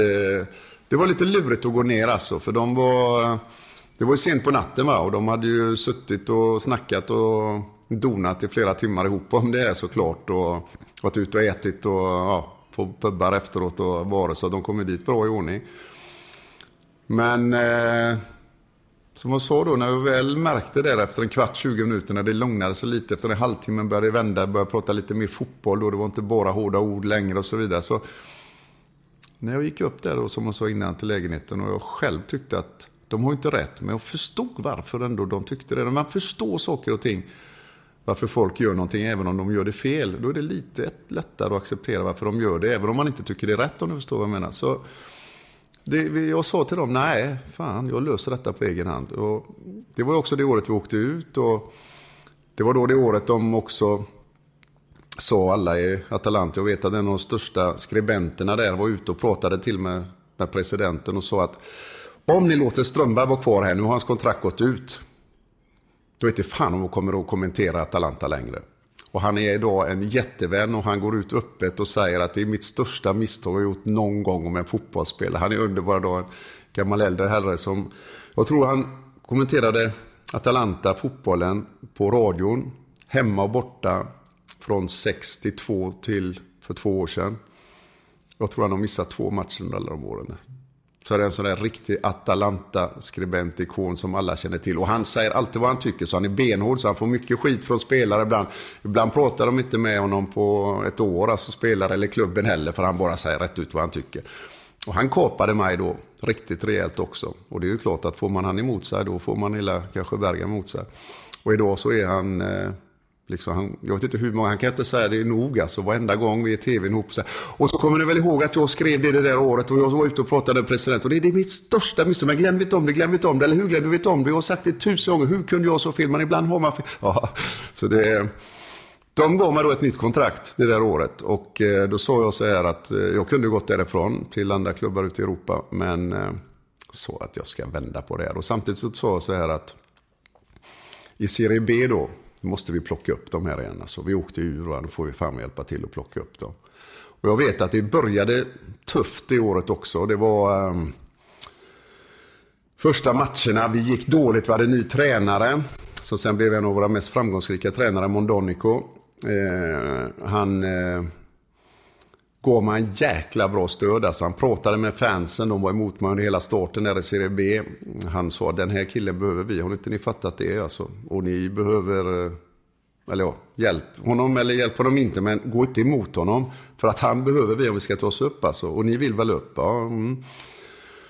Jag vet en gång efter 10-12 matcher vi började som så väldigt illa, vi skulle gå upp då, men vi låg mitt i tabellen, hade förlorat för mycket, och jag satt på bänken för att vara avstängd på något vis. Och då skrev också Bergamo-tidningen och den här skribenten, äntligen har Mondonico hittat rätt plats för Strömberg, läktaren! Ja, tänkte jag, fan, det är en bit in på den här nya säsongen i Serie B, ändå hänger det i liksom. Men vi lyckades ta oss upp det året, och vi spelade semifinal i Cupina-cupen mot Malins, som de säger, det är Mechelen som det egentligen heter, som vann sen finalen mot Ajax. Och då började jag bli kapten i de där kupperna, för jag kunde engelska mer än de andra såklart, och började bli kapten även på planet. Den ordinarie kaptenen inte var med om han var skadad, så att började komma rätt in i det här. Och sen är det också den matchen hjälper nog till semifinalen vi hade hemma mot Mechelen. Det var en sån fotbollsfest som jag tror ingen av de som varit på fotboll just nu som lever i Bergamo har någon annan match som de sätter före den. Det var sån fest.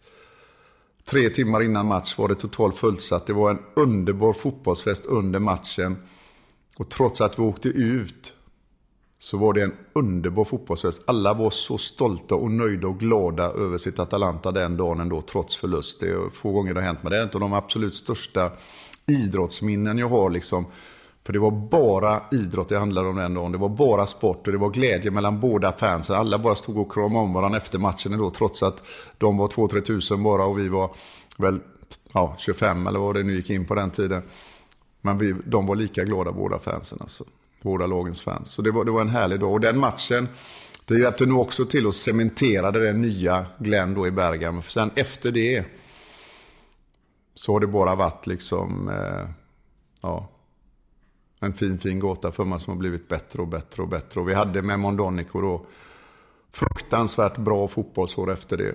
Vi låg 2 ibland i tabellen när ligan vände. Vi slog lagen hemma och borta, de stora. Inte jämnt såklart, för då hade man kunnat vinna en sån här liga. Men vi hade ett bra fotbollslag. Kanske trodde vi inte riktigt att vi hade så bra som vi hade ändå. För när man tittar på den efteråt så hade vi ett jäkla bra fotbollslag. Men vi kunde slå vilket lag som helst, borta som hemma. Juventus, Napoli, Milan inte. Och vi gjorde det också. Men förlorade ju oftare såklart. Men vi var alltså en mina som var ute och reste när vi kom ut och spelade de åren. Och vi gick alltså till Europaspel 2 år i rad efter det liksom, för att vi gjorde det väldigt, väldigt bra. Och då var jag också kapten, och då, som jag var inne på igen, då fick jag vara med som kapten under de här goda åren när Atalanta går skitbra. Ja, då är det som jag var inne på innan, då fick jag så mer beröm än vad jag skulle ha. Och då sa jag som jag gjorde innan, den jävla skiten som jag fick innan, det var för mycket. Då tar jag åt mig det berömmet jag får nu också, det bryr jag mig inte om. Så jag tog åt mig det. Men det gick ju mycket rykten. Bland annat att du var homosexuell. Var kom de ryktena ifrån? Ja, det var kurvan som startade. Det var ett gäng som visste ju inte riktigt var det kom ifrån. Och jag vet första gången som jag hörde det där så frågade jag massören. Han hade ju varit där, hans pappa hade varit där innan i 50 år. Han hade varit där i 25 när jag kom dit då. Och då vet du, gamla klanen liksom, va? Står där och masserar så här, du, det här ryktet, de säger något, så vad är det? Vad är det? Jag vet ingenting. Ja, men herre, du vet ju allt om den här klubben, så vi har ju pratat om 1000 grejer, så vad känner du inte till? Ja, men jag tänkte, fan, säger han så, då är det ju mer än vad jag tror, för jag hörde det bara flyktigt sådär, jag hade aldrig så att det var rätt emot mig sådär, utan det var bara yrades runt om sådär. Jag tänkte, fasen är detta liksom. Ja, hur som helst då så, det pågick ju det där lite grann då. Det som var obehagligt, det var inte liksom vad det handlade om, utan det var mer om att ta någonting i tomma luften bara för att skada dig. Det kändes lite så här, ta min kapacitet på plan, bråka om det liksom, säg att du är för dålig, säg att du är för bra, säg att du gör fel där, det är en sak, va. Men gå in och ljuga ihop saker och ting och bara ta det sig till sig och sen försöka skapa en grej av det som blir kul för alla och liksom säga då, för du är inne så här, jag vet du, jag vet, och så börjar de berätta saker som de aldrig har sett eller aldrig vet någonting om liksom, va? Eller det, liksom, det tas ur luften liksom, va? Och det bara växer på då, va.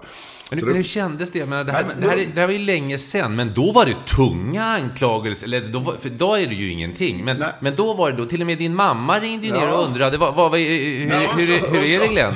De kom ner till och skulle handla i affären nere i Valda, så det så mamma så till det. Ja, vi har hört så här att Glenn, han som spelade din pojk nere i Italien, han är homosexuell, va? Hon håller på sig att få en örfil, den där tanten och morsan, för morsan har rätt kort temperament. Så kommer hon hem och säger, vet du vad de säger här nere i matborden i Valda? Nej, de har gått i ryktet, vad är det för något där nere? Ja, men herregud morsan, det har gått lite dåligt här nu, va? De har sagt det ena och de har sagt det andra, och jag har varit värdelös och det har varit det, och nu hittar jag på det här också. Man får ta det med en nypa salt. Jag ändrar på det, jag spelar bra snart så dör det här ut liksom. Ja. Jag tycker det är bättre att du flyttar hemifrån det där landet. Vad ska du där och göra med det bland de där tokstollarna? Ja, nej, du är lugn nu. Ja. Och så gick det ju några år då, och när jag hade då den här avslutningsmatchen som var 2 helt otroliga matcher. Var det en som var i ligan när jag var sjuk, näst sista matchen i serien, men vi mötte Torino hemma, och så ringer de till mig och säger, du måste komma till plan, Glenn. Nej, jag har 38 feber, så det går inte. Du måste komma hit. Så här har stadion aldrig sett ut för någon spelare sedan när Atalanta startade. Och då hade jag berättat att jag skulle sluta efter den säsongen. Nej, jag var dålig liksom, fan. Och de tjatade på mig, det var riktigt tur. Sportmanagern, han fick ner mig till plan. Och jag blev så överväldigad, tårarna rann. Vet du. Det var helt makalöst som de hade gjort den där stadion. Alltså. Sen har vi en avslutningsmatch. De frågade om jag ville ha en sån där match, du vet, som man har i England, resetmatch. Du vet, när man möter ett hopblandat stjärngäng. Och jag sa nej. Det finns en cup som heter Bortolotti Cup. Och det är för den avlidne presidenten. För presidenten som jag hade på den tiden hade pappan från början, sen tog sonen över. Han avled 90 under VM. Och ja, vi kan ta det snabbt. Varför för mig det var en match att sluta med som var fantastisk. Då ringer de, då har alltså presidenten då, Cesare, fått vattenplaning.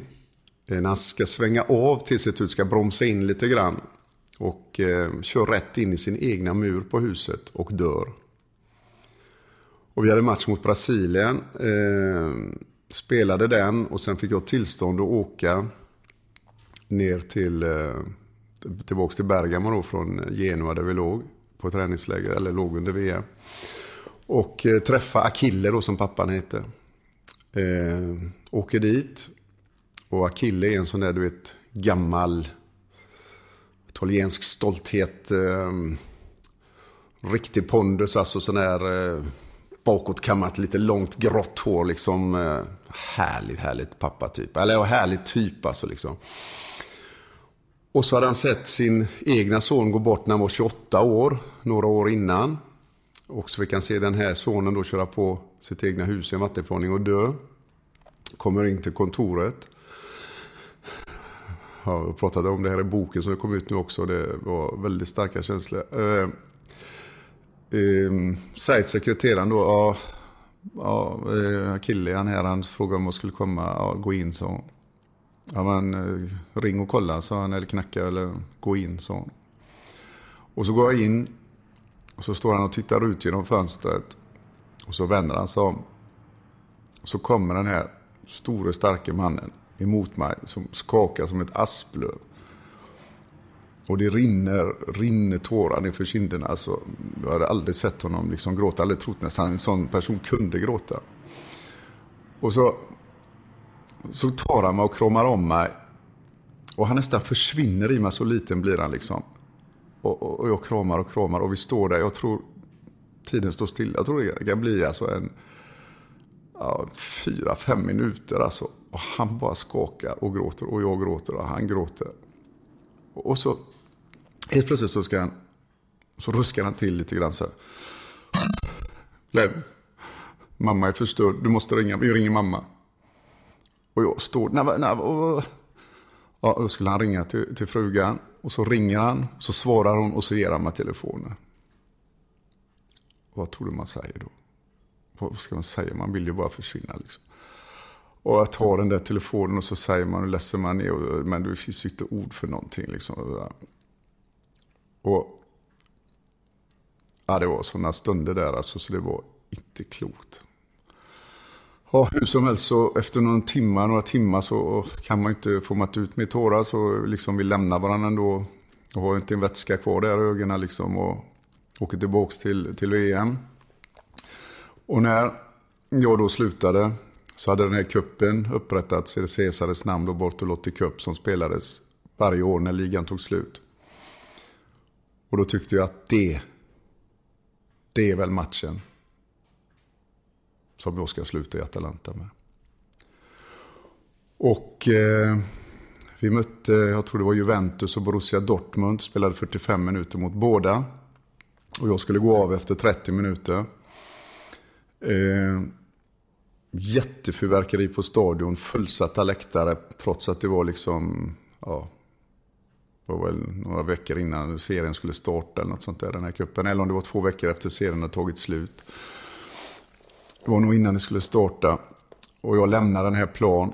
Jag hade fått av honom innan nere på plan, hans personer. Han hade en klocka som jag älskade väldigt, väldigt mycket.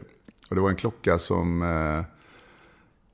den var fräck, för den var antika grekiska mynt ingraverat i armbandet. Så han hade gjort den till sig själv, liksom av sin guldsmed där och som han hade. Men klockan var nog inte något jättespeciellt tror jag i och för sig, men det armbandet var ju så eget så det var inte klokt. Och hur som helst, jag har ingen aning om vad den kan vara värd eller var värd, men då tar han av sig den och ger mig den innan matchen. Den här har du alltid gillat, Glenn, så den här ska du ha. Jag hade först fått en stor fin klocka av honom som var en veckaklocka, du vet, typ sån där Cartier eller sån där vanlig present, stor fin, ja. Men den här var ju 12 000 gånger mer, för det var ju hans egna liksom.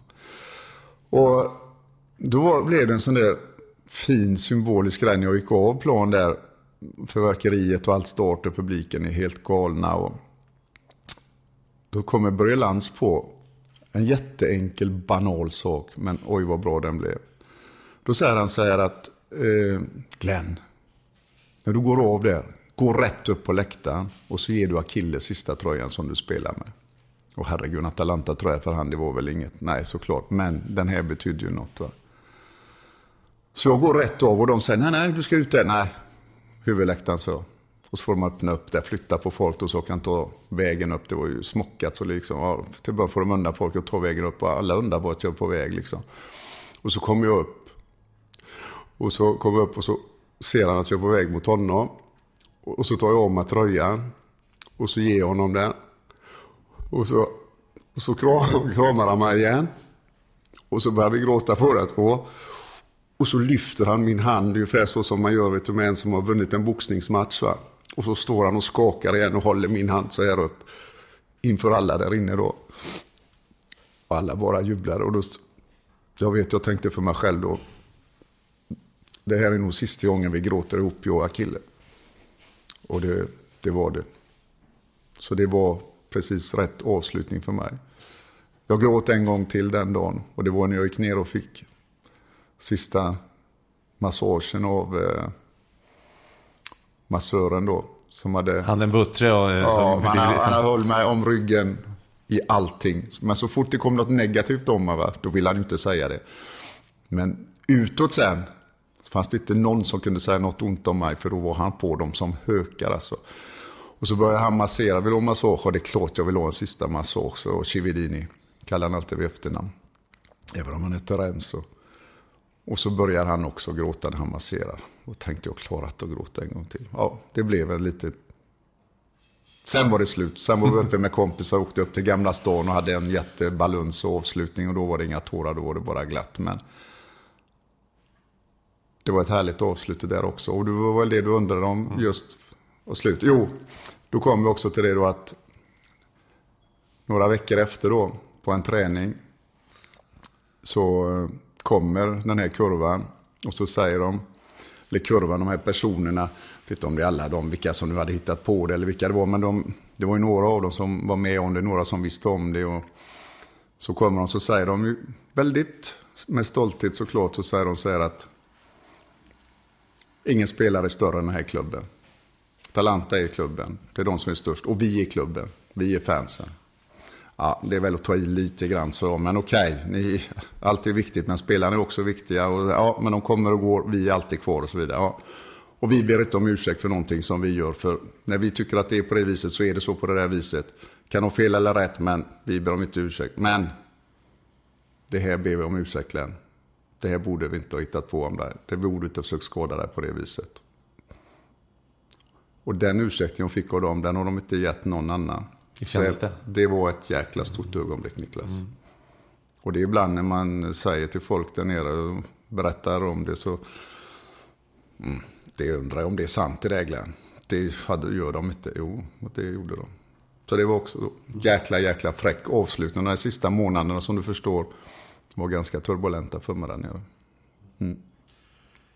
Det kunde ju, om du inte hade fått den här magnifika avslutningen på karriären, så kunde det ha blivit ett mästerskap till. Nämligen Europamästerskapen i Sverige 1992, eller hur? Det var väl lite grann, Tommy Svensson funderade lite på det där, va? Ja, det var det faktiskt. Och det var en jättetrigger för mig. För jag hade varit borta på landslaget en år, men hade börjat spela libero det året. För det var ingen som ville spela i Atalanta. Du vet, de som markerar i Atalanta, de ville ha någon att markera, så de kunde hålla tag i tröjan i och sparka på benen lite grann. De ville inte vara libero. Våra ordinarie och andra liberon, så att säga, han var lite för ung. Så att tränaren frågade mig, hjälp mig, spela libero i Mångland.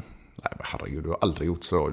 Det är Serie A det här. Du kan inte bara sätta in. Jo, du fixar det. Du gör det på träningen och så vidare. Jag ser att du kommer att klara det. Ja. Och samtidigt var det en jätteutmaning. Va? Det var ju kul som satan att få göra något nytt. Ny geometri och titta på och flyttas och stå på. Och jag älskar att läsa spel. Ju äldre man blir, desto roligare tycker man är att läsa och lite finurlig och så vidare. Innan går man på kraft och på vilja. Man vill ha boll, man vill dribbla, man vill göra så. Sen tycker man är tänkande August lite mer och mer tycker man är roligt, va. Och det passade mig som handsken i vattnet att spela den här libero-rollen. Och då var det så att mittbackare, jag kommer inte ihåg vilka det nu var här som skulle sluta då på den tiden. Men det var ju Enrika Stora, jag kommer inte på det just nu här, det kan du nog lägga till. Nej, det var ju dina kompisar där. Var det senare som var på väg bort? Det måste vara den Hussein, Peter Larsson och alla de här. Ja, det måste det vara. Dåla hade väl försvunnit lite innan där och... Då var det ju Jocke Björklund och Patrik Andersson skulle ju spelas in i det. Han trodde ju jättemycket på dem med 2 unga där då. Men det var ett EM i Sverige. Och det var framför allt, så Tommy till mig, jäkligt tuffa bortamatcher typ mot öststatslagen där i starten sen på VM-kvalet. Så han förklarar klart och tydligt, du är inte med i någon långsiktig planering här för mig, Glenn, alls. Men det här VMet ska du verkligen ha i åtanke om du i så fall. För att, sen får vi se, spela eller inte, men ha en erfarenhet där bak i det här unga laget som är på väg in här nu liksom, va. Det skulle passa som handsken, tror jag. Och framförallt så stå upp på de här tuffa VM-kvalmatcherna borta. För går det fel snett till dem i början, då blir det kanske 2 år när det bara är sega matcher liksom, man inte har något att säga till dem. Och jag tyckte det lät jätteintressant. Men sen gick det 2-3 månader, det var väl januari vi pratade om det här någonting. Och framåt april så började jag känna den här tanken att nej, jag hade varit skådad året innan, man jätteskådad som höll på att stoppa hela karriären i nacken här. Och då kände jag att Glenn, du får chansen att sluta nu. När du är som bäst ändå, det du alltid velat göra. Sen du var liten. Gör nu det då. Och då hade du ändå ett kontrakt på 3 år framför mig, Niklas. Så då kan du tänka dig hur lätt det är att skriva på det kontraktet. För alla siffror som står på det får du hur det än går för under de 3 åren. Men det är aldrig så jag hade velat sluta. Och jag trodde det skulle vara lättare att säga nej till det kontraktet och sluta bara. För jag har ju alltid velat göra det på det viset. Och alltid trott man har den pondusen och den stadgan i sig att brödat om de siffrorna som står på det. Men fasen, det var svårt. Men jag svajade alltså ändå. Tänkte man skriva bara på det. Kan det går bra också. Kan det gå frisk och spela ju. Ja, men det kanske inte är så. Och då är du bara där och nej, det är inte Atalanta värd och det är inte jag värd här. Nu ska vi sluta på rätt sätt. Och det är en av de bästa besluten jag har tagit. För jag har fortfarande jätteuppskattat i Bergamo för att jag gjorde det. Och när jag tog det där beslutet, då ringde också Tommy. Så sa han, men slutar du nu, va? Då är det ju bara EM i sådana fall. Då kan du inte vara med på de där matcherna på hösten här nu då. Fram till jul här, och då är det inte lika intressant för mig. För då är det liksom, då är det lika bra att jag bara köra dem redan nu. Då satsar jag på dem här nu, så är de kanske är lite med in i det här till hösten. Då är de klara för de matcherna i sådana fall. Liksom då, ja, vi tar lite mer. Och det förstod jag fullt ut också då. Så att det blev inget av det. Och jag var inte uttagen på något vis, så det inte, ska vi inte säga. Men Tommy var klart intresserad av det och jag med. Ja. Mm. Vi måste ju prata lite grann om hur det är nu också. Du är expertkommentator både på Viasat och på SVT. Sen har du din mat som jag vet du har en enorm lidelse för. Du har Gurufans tillsammans med din kollega och vän Don Wikman som tar en hel del plats, en spelsajt. Hur hinner du med allt, Karl? Till att börja med så hinner jag med det väldigt bra, för jag har väldigt duktiga kommentatorer med mig, både hos SVT och Viasat, som tar hand om väldigt, väldigt mycket statistik och tungt arbete som gör att vi kan vara ett samarbete under matcher. Jag tar hand lite mer om nuet, det som händer här och nu och varför det sker. Och ni tar hand om lite annat bakgrundsmaterial, och det gör ju att det fungerar. Det är ju därför man ska vara 2. Det är ju ingen idé att en ska kunna samma sak som den andra när man sitter där på en fotbollsmatch. Och det är gott att sticka under stol med. Ja, klart du gör research för ett VM som är nu. Klart du måste titta mer på saker och ting. Men under året annars så är det massa vi gör. Jag ser ju dem också hela tiden liksom. Alltså man har ju jättebra kontroll efter ett tag exakt hur de här rör sig, hur de är på plan och så vidare. Man vet att de gjorde mål där, de gjorde mål där. Oj, han gjorde det mål. Så lite mer statistik, lite mer saker och ting fyller ni på med då. Så att det fungerar jättebra. Där är det ju väldigt mycket resandet som tar enormt mycket tid. Så att säga. Resandet till matcherna är väg till nästa och så vidare. Men det är som jag brukar säga. Resa till någonting som du tycker är roligt. som heter jobb, det måste vara bra mycket enklare. Det är ju mängder av folk, tänk på det Glenn säger ofta, som reser och kanske kommer fram till ett ställe där de vet att de har ett hemskt möte med folk som är motsträviga, jobbiga, arroganta och de ska övertyga dem om någonting, de måste få till den biten. Det måste vara jättesegt för dem att resa. Jag reser ju ändå och tittar fram mot något som när jag väl kommer fram så, det här blir jätteroligt. Så det är mycket enklare än vad man tror.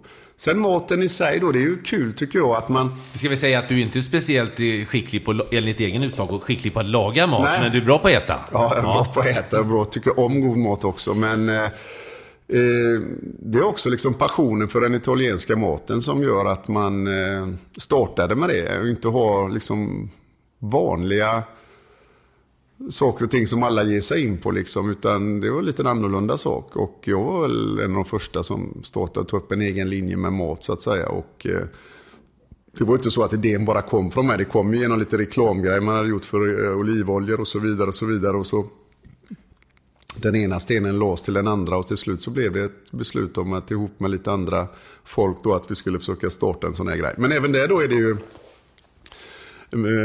folk runt omkring mig som gör väldigt, väldigt mycket. Du vet, med pappersarbete, med mejlarbetet, med mötena, med frakter, med allt sånt där. För det har inte jag tid att göra, utan jag ska vara den som liksom letar upp producenten nere i Italien som gör rätt sak till det priset man kan ta upp den för och som är en genuin producent som har gjort det där i flera år och inte är för stor så att säga utan gör det fortfarande på ett genuint sätt och framförallt då regionsmässigt sätt, för i varje region i Italien så är man väldigt stolta ofta över en produkt. Det kan vara sitt fotbollslag, det kan vara sitt vin eller det kan vara sin mat, men just den grejen den gör de bättre än en annan, men den andra regionen säger men den här saken gör bättre än vad du gör och det håller jag med om, men jag är ju den bättre.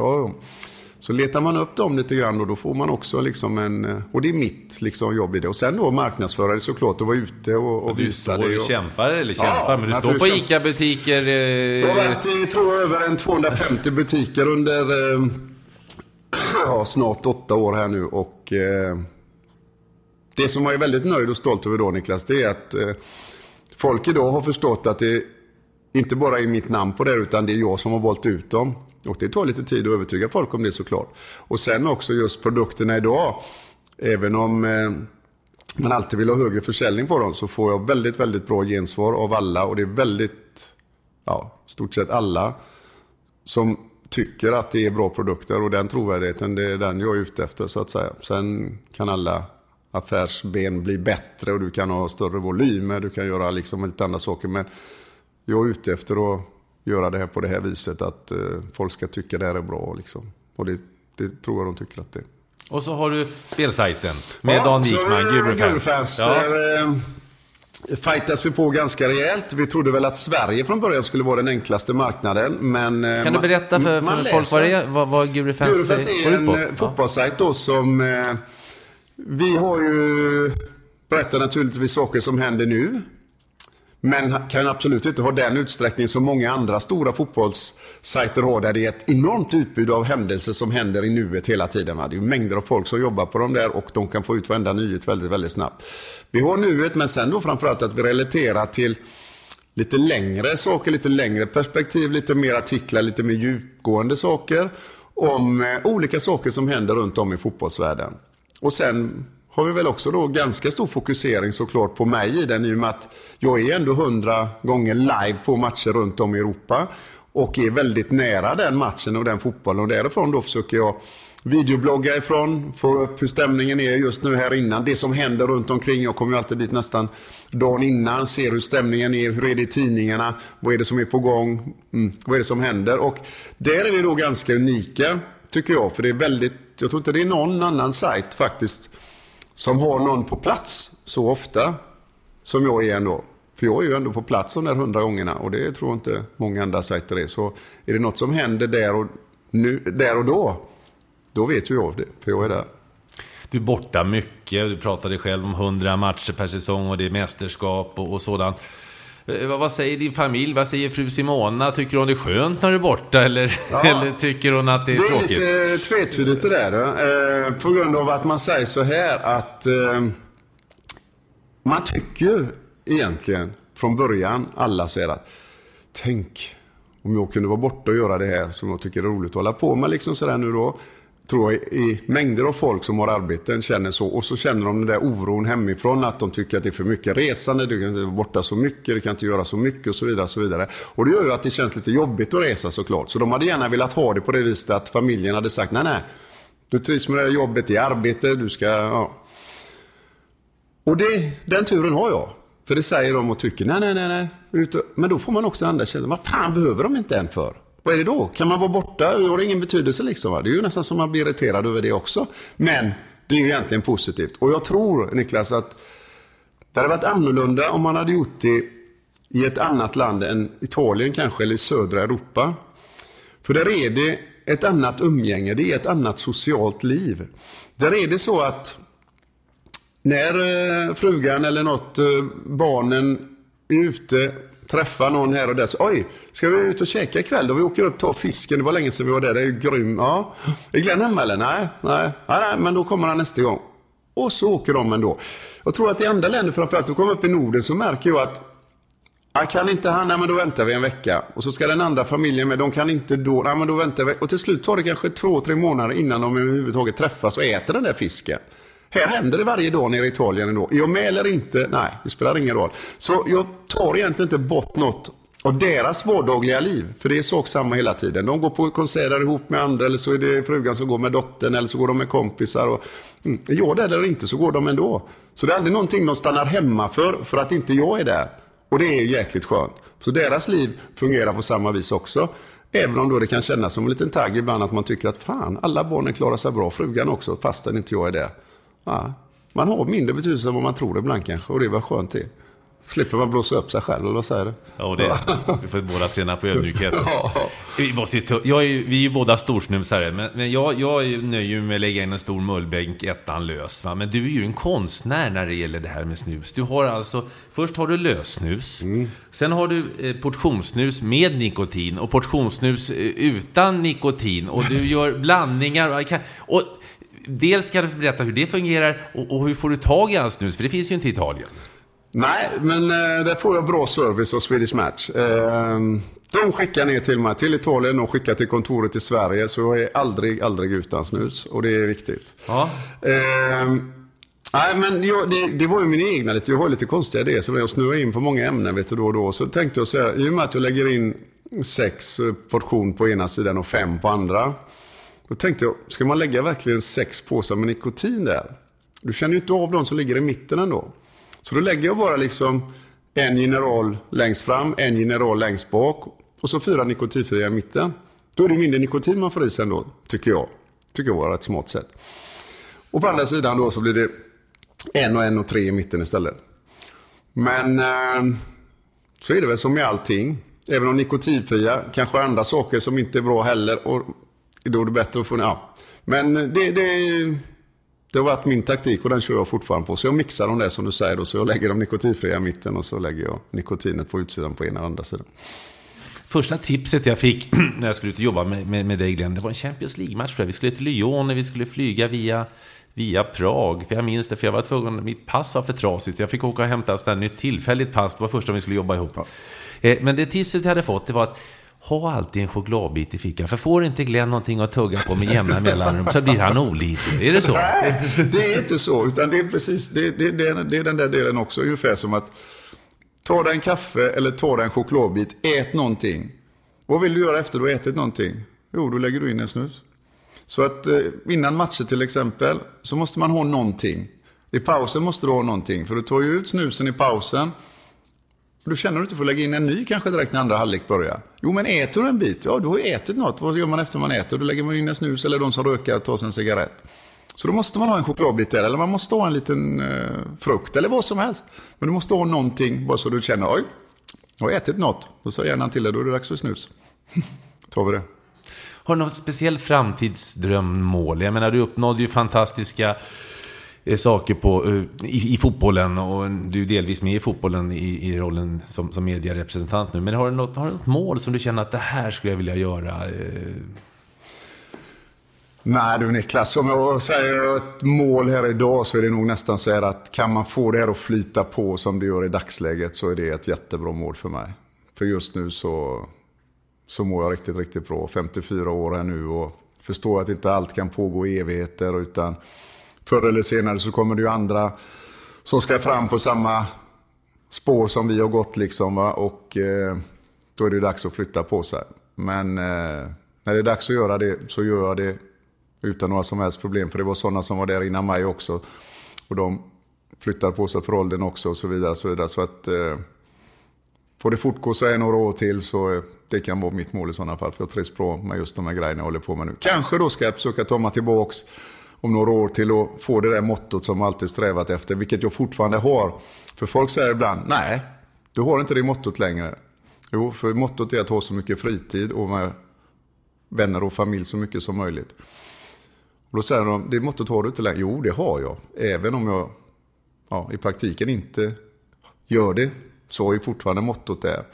Och jag hade det ändå en gång, jag får säga det, kanske nästan avsluta med det på något vis. Jag vet inte hur många frågor du har kvar här, men det var att få förunnat, och framförallt är jag glad att jag vågar ta risken. Jag hade 8 år när jag bildade familj, när jag var runt 30.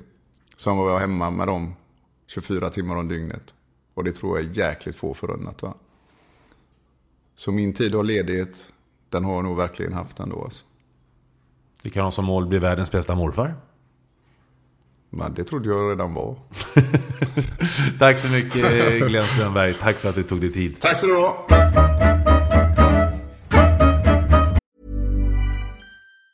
Mom deserves the best, and there's no better place to shop for Mother's Day than Whole Foods Market. They're your destination for unbeatable savings, from premium gifts to show-stopping flowers and irresistible desserts. Start by saving 33% with Prime on all body care and candles. Then get a 15-stem bunch of tulips for just $9.99 each with Prime. Round out Mom's menu with festive rosé, irresistible berry chantilly cake, and more special treats. Come celebrate Mother's Day at Whole Foods Market. Mom deserves the best, and there's no better place to shop for Mother's Day than Whole Foods Market. They're your destination for unbeatable savings, from premium gifts to show-stopping flowers and irresistible desserts. Start by saving 33% with Prime on all body care and candles. Then get a 15-stem bunch of tulips for just $9.99 each with Prime. Round out Mom's menu with festive rosé, irresistible berry chantilly cake, and more special treats. Come celebrate Mother's Day at Whole Foods Market.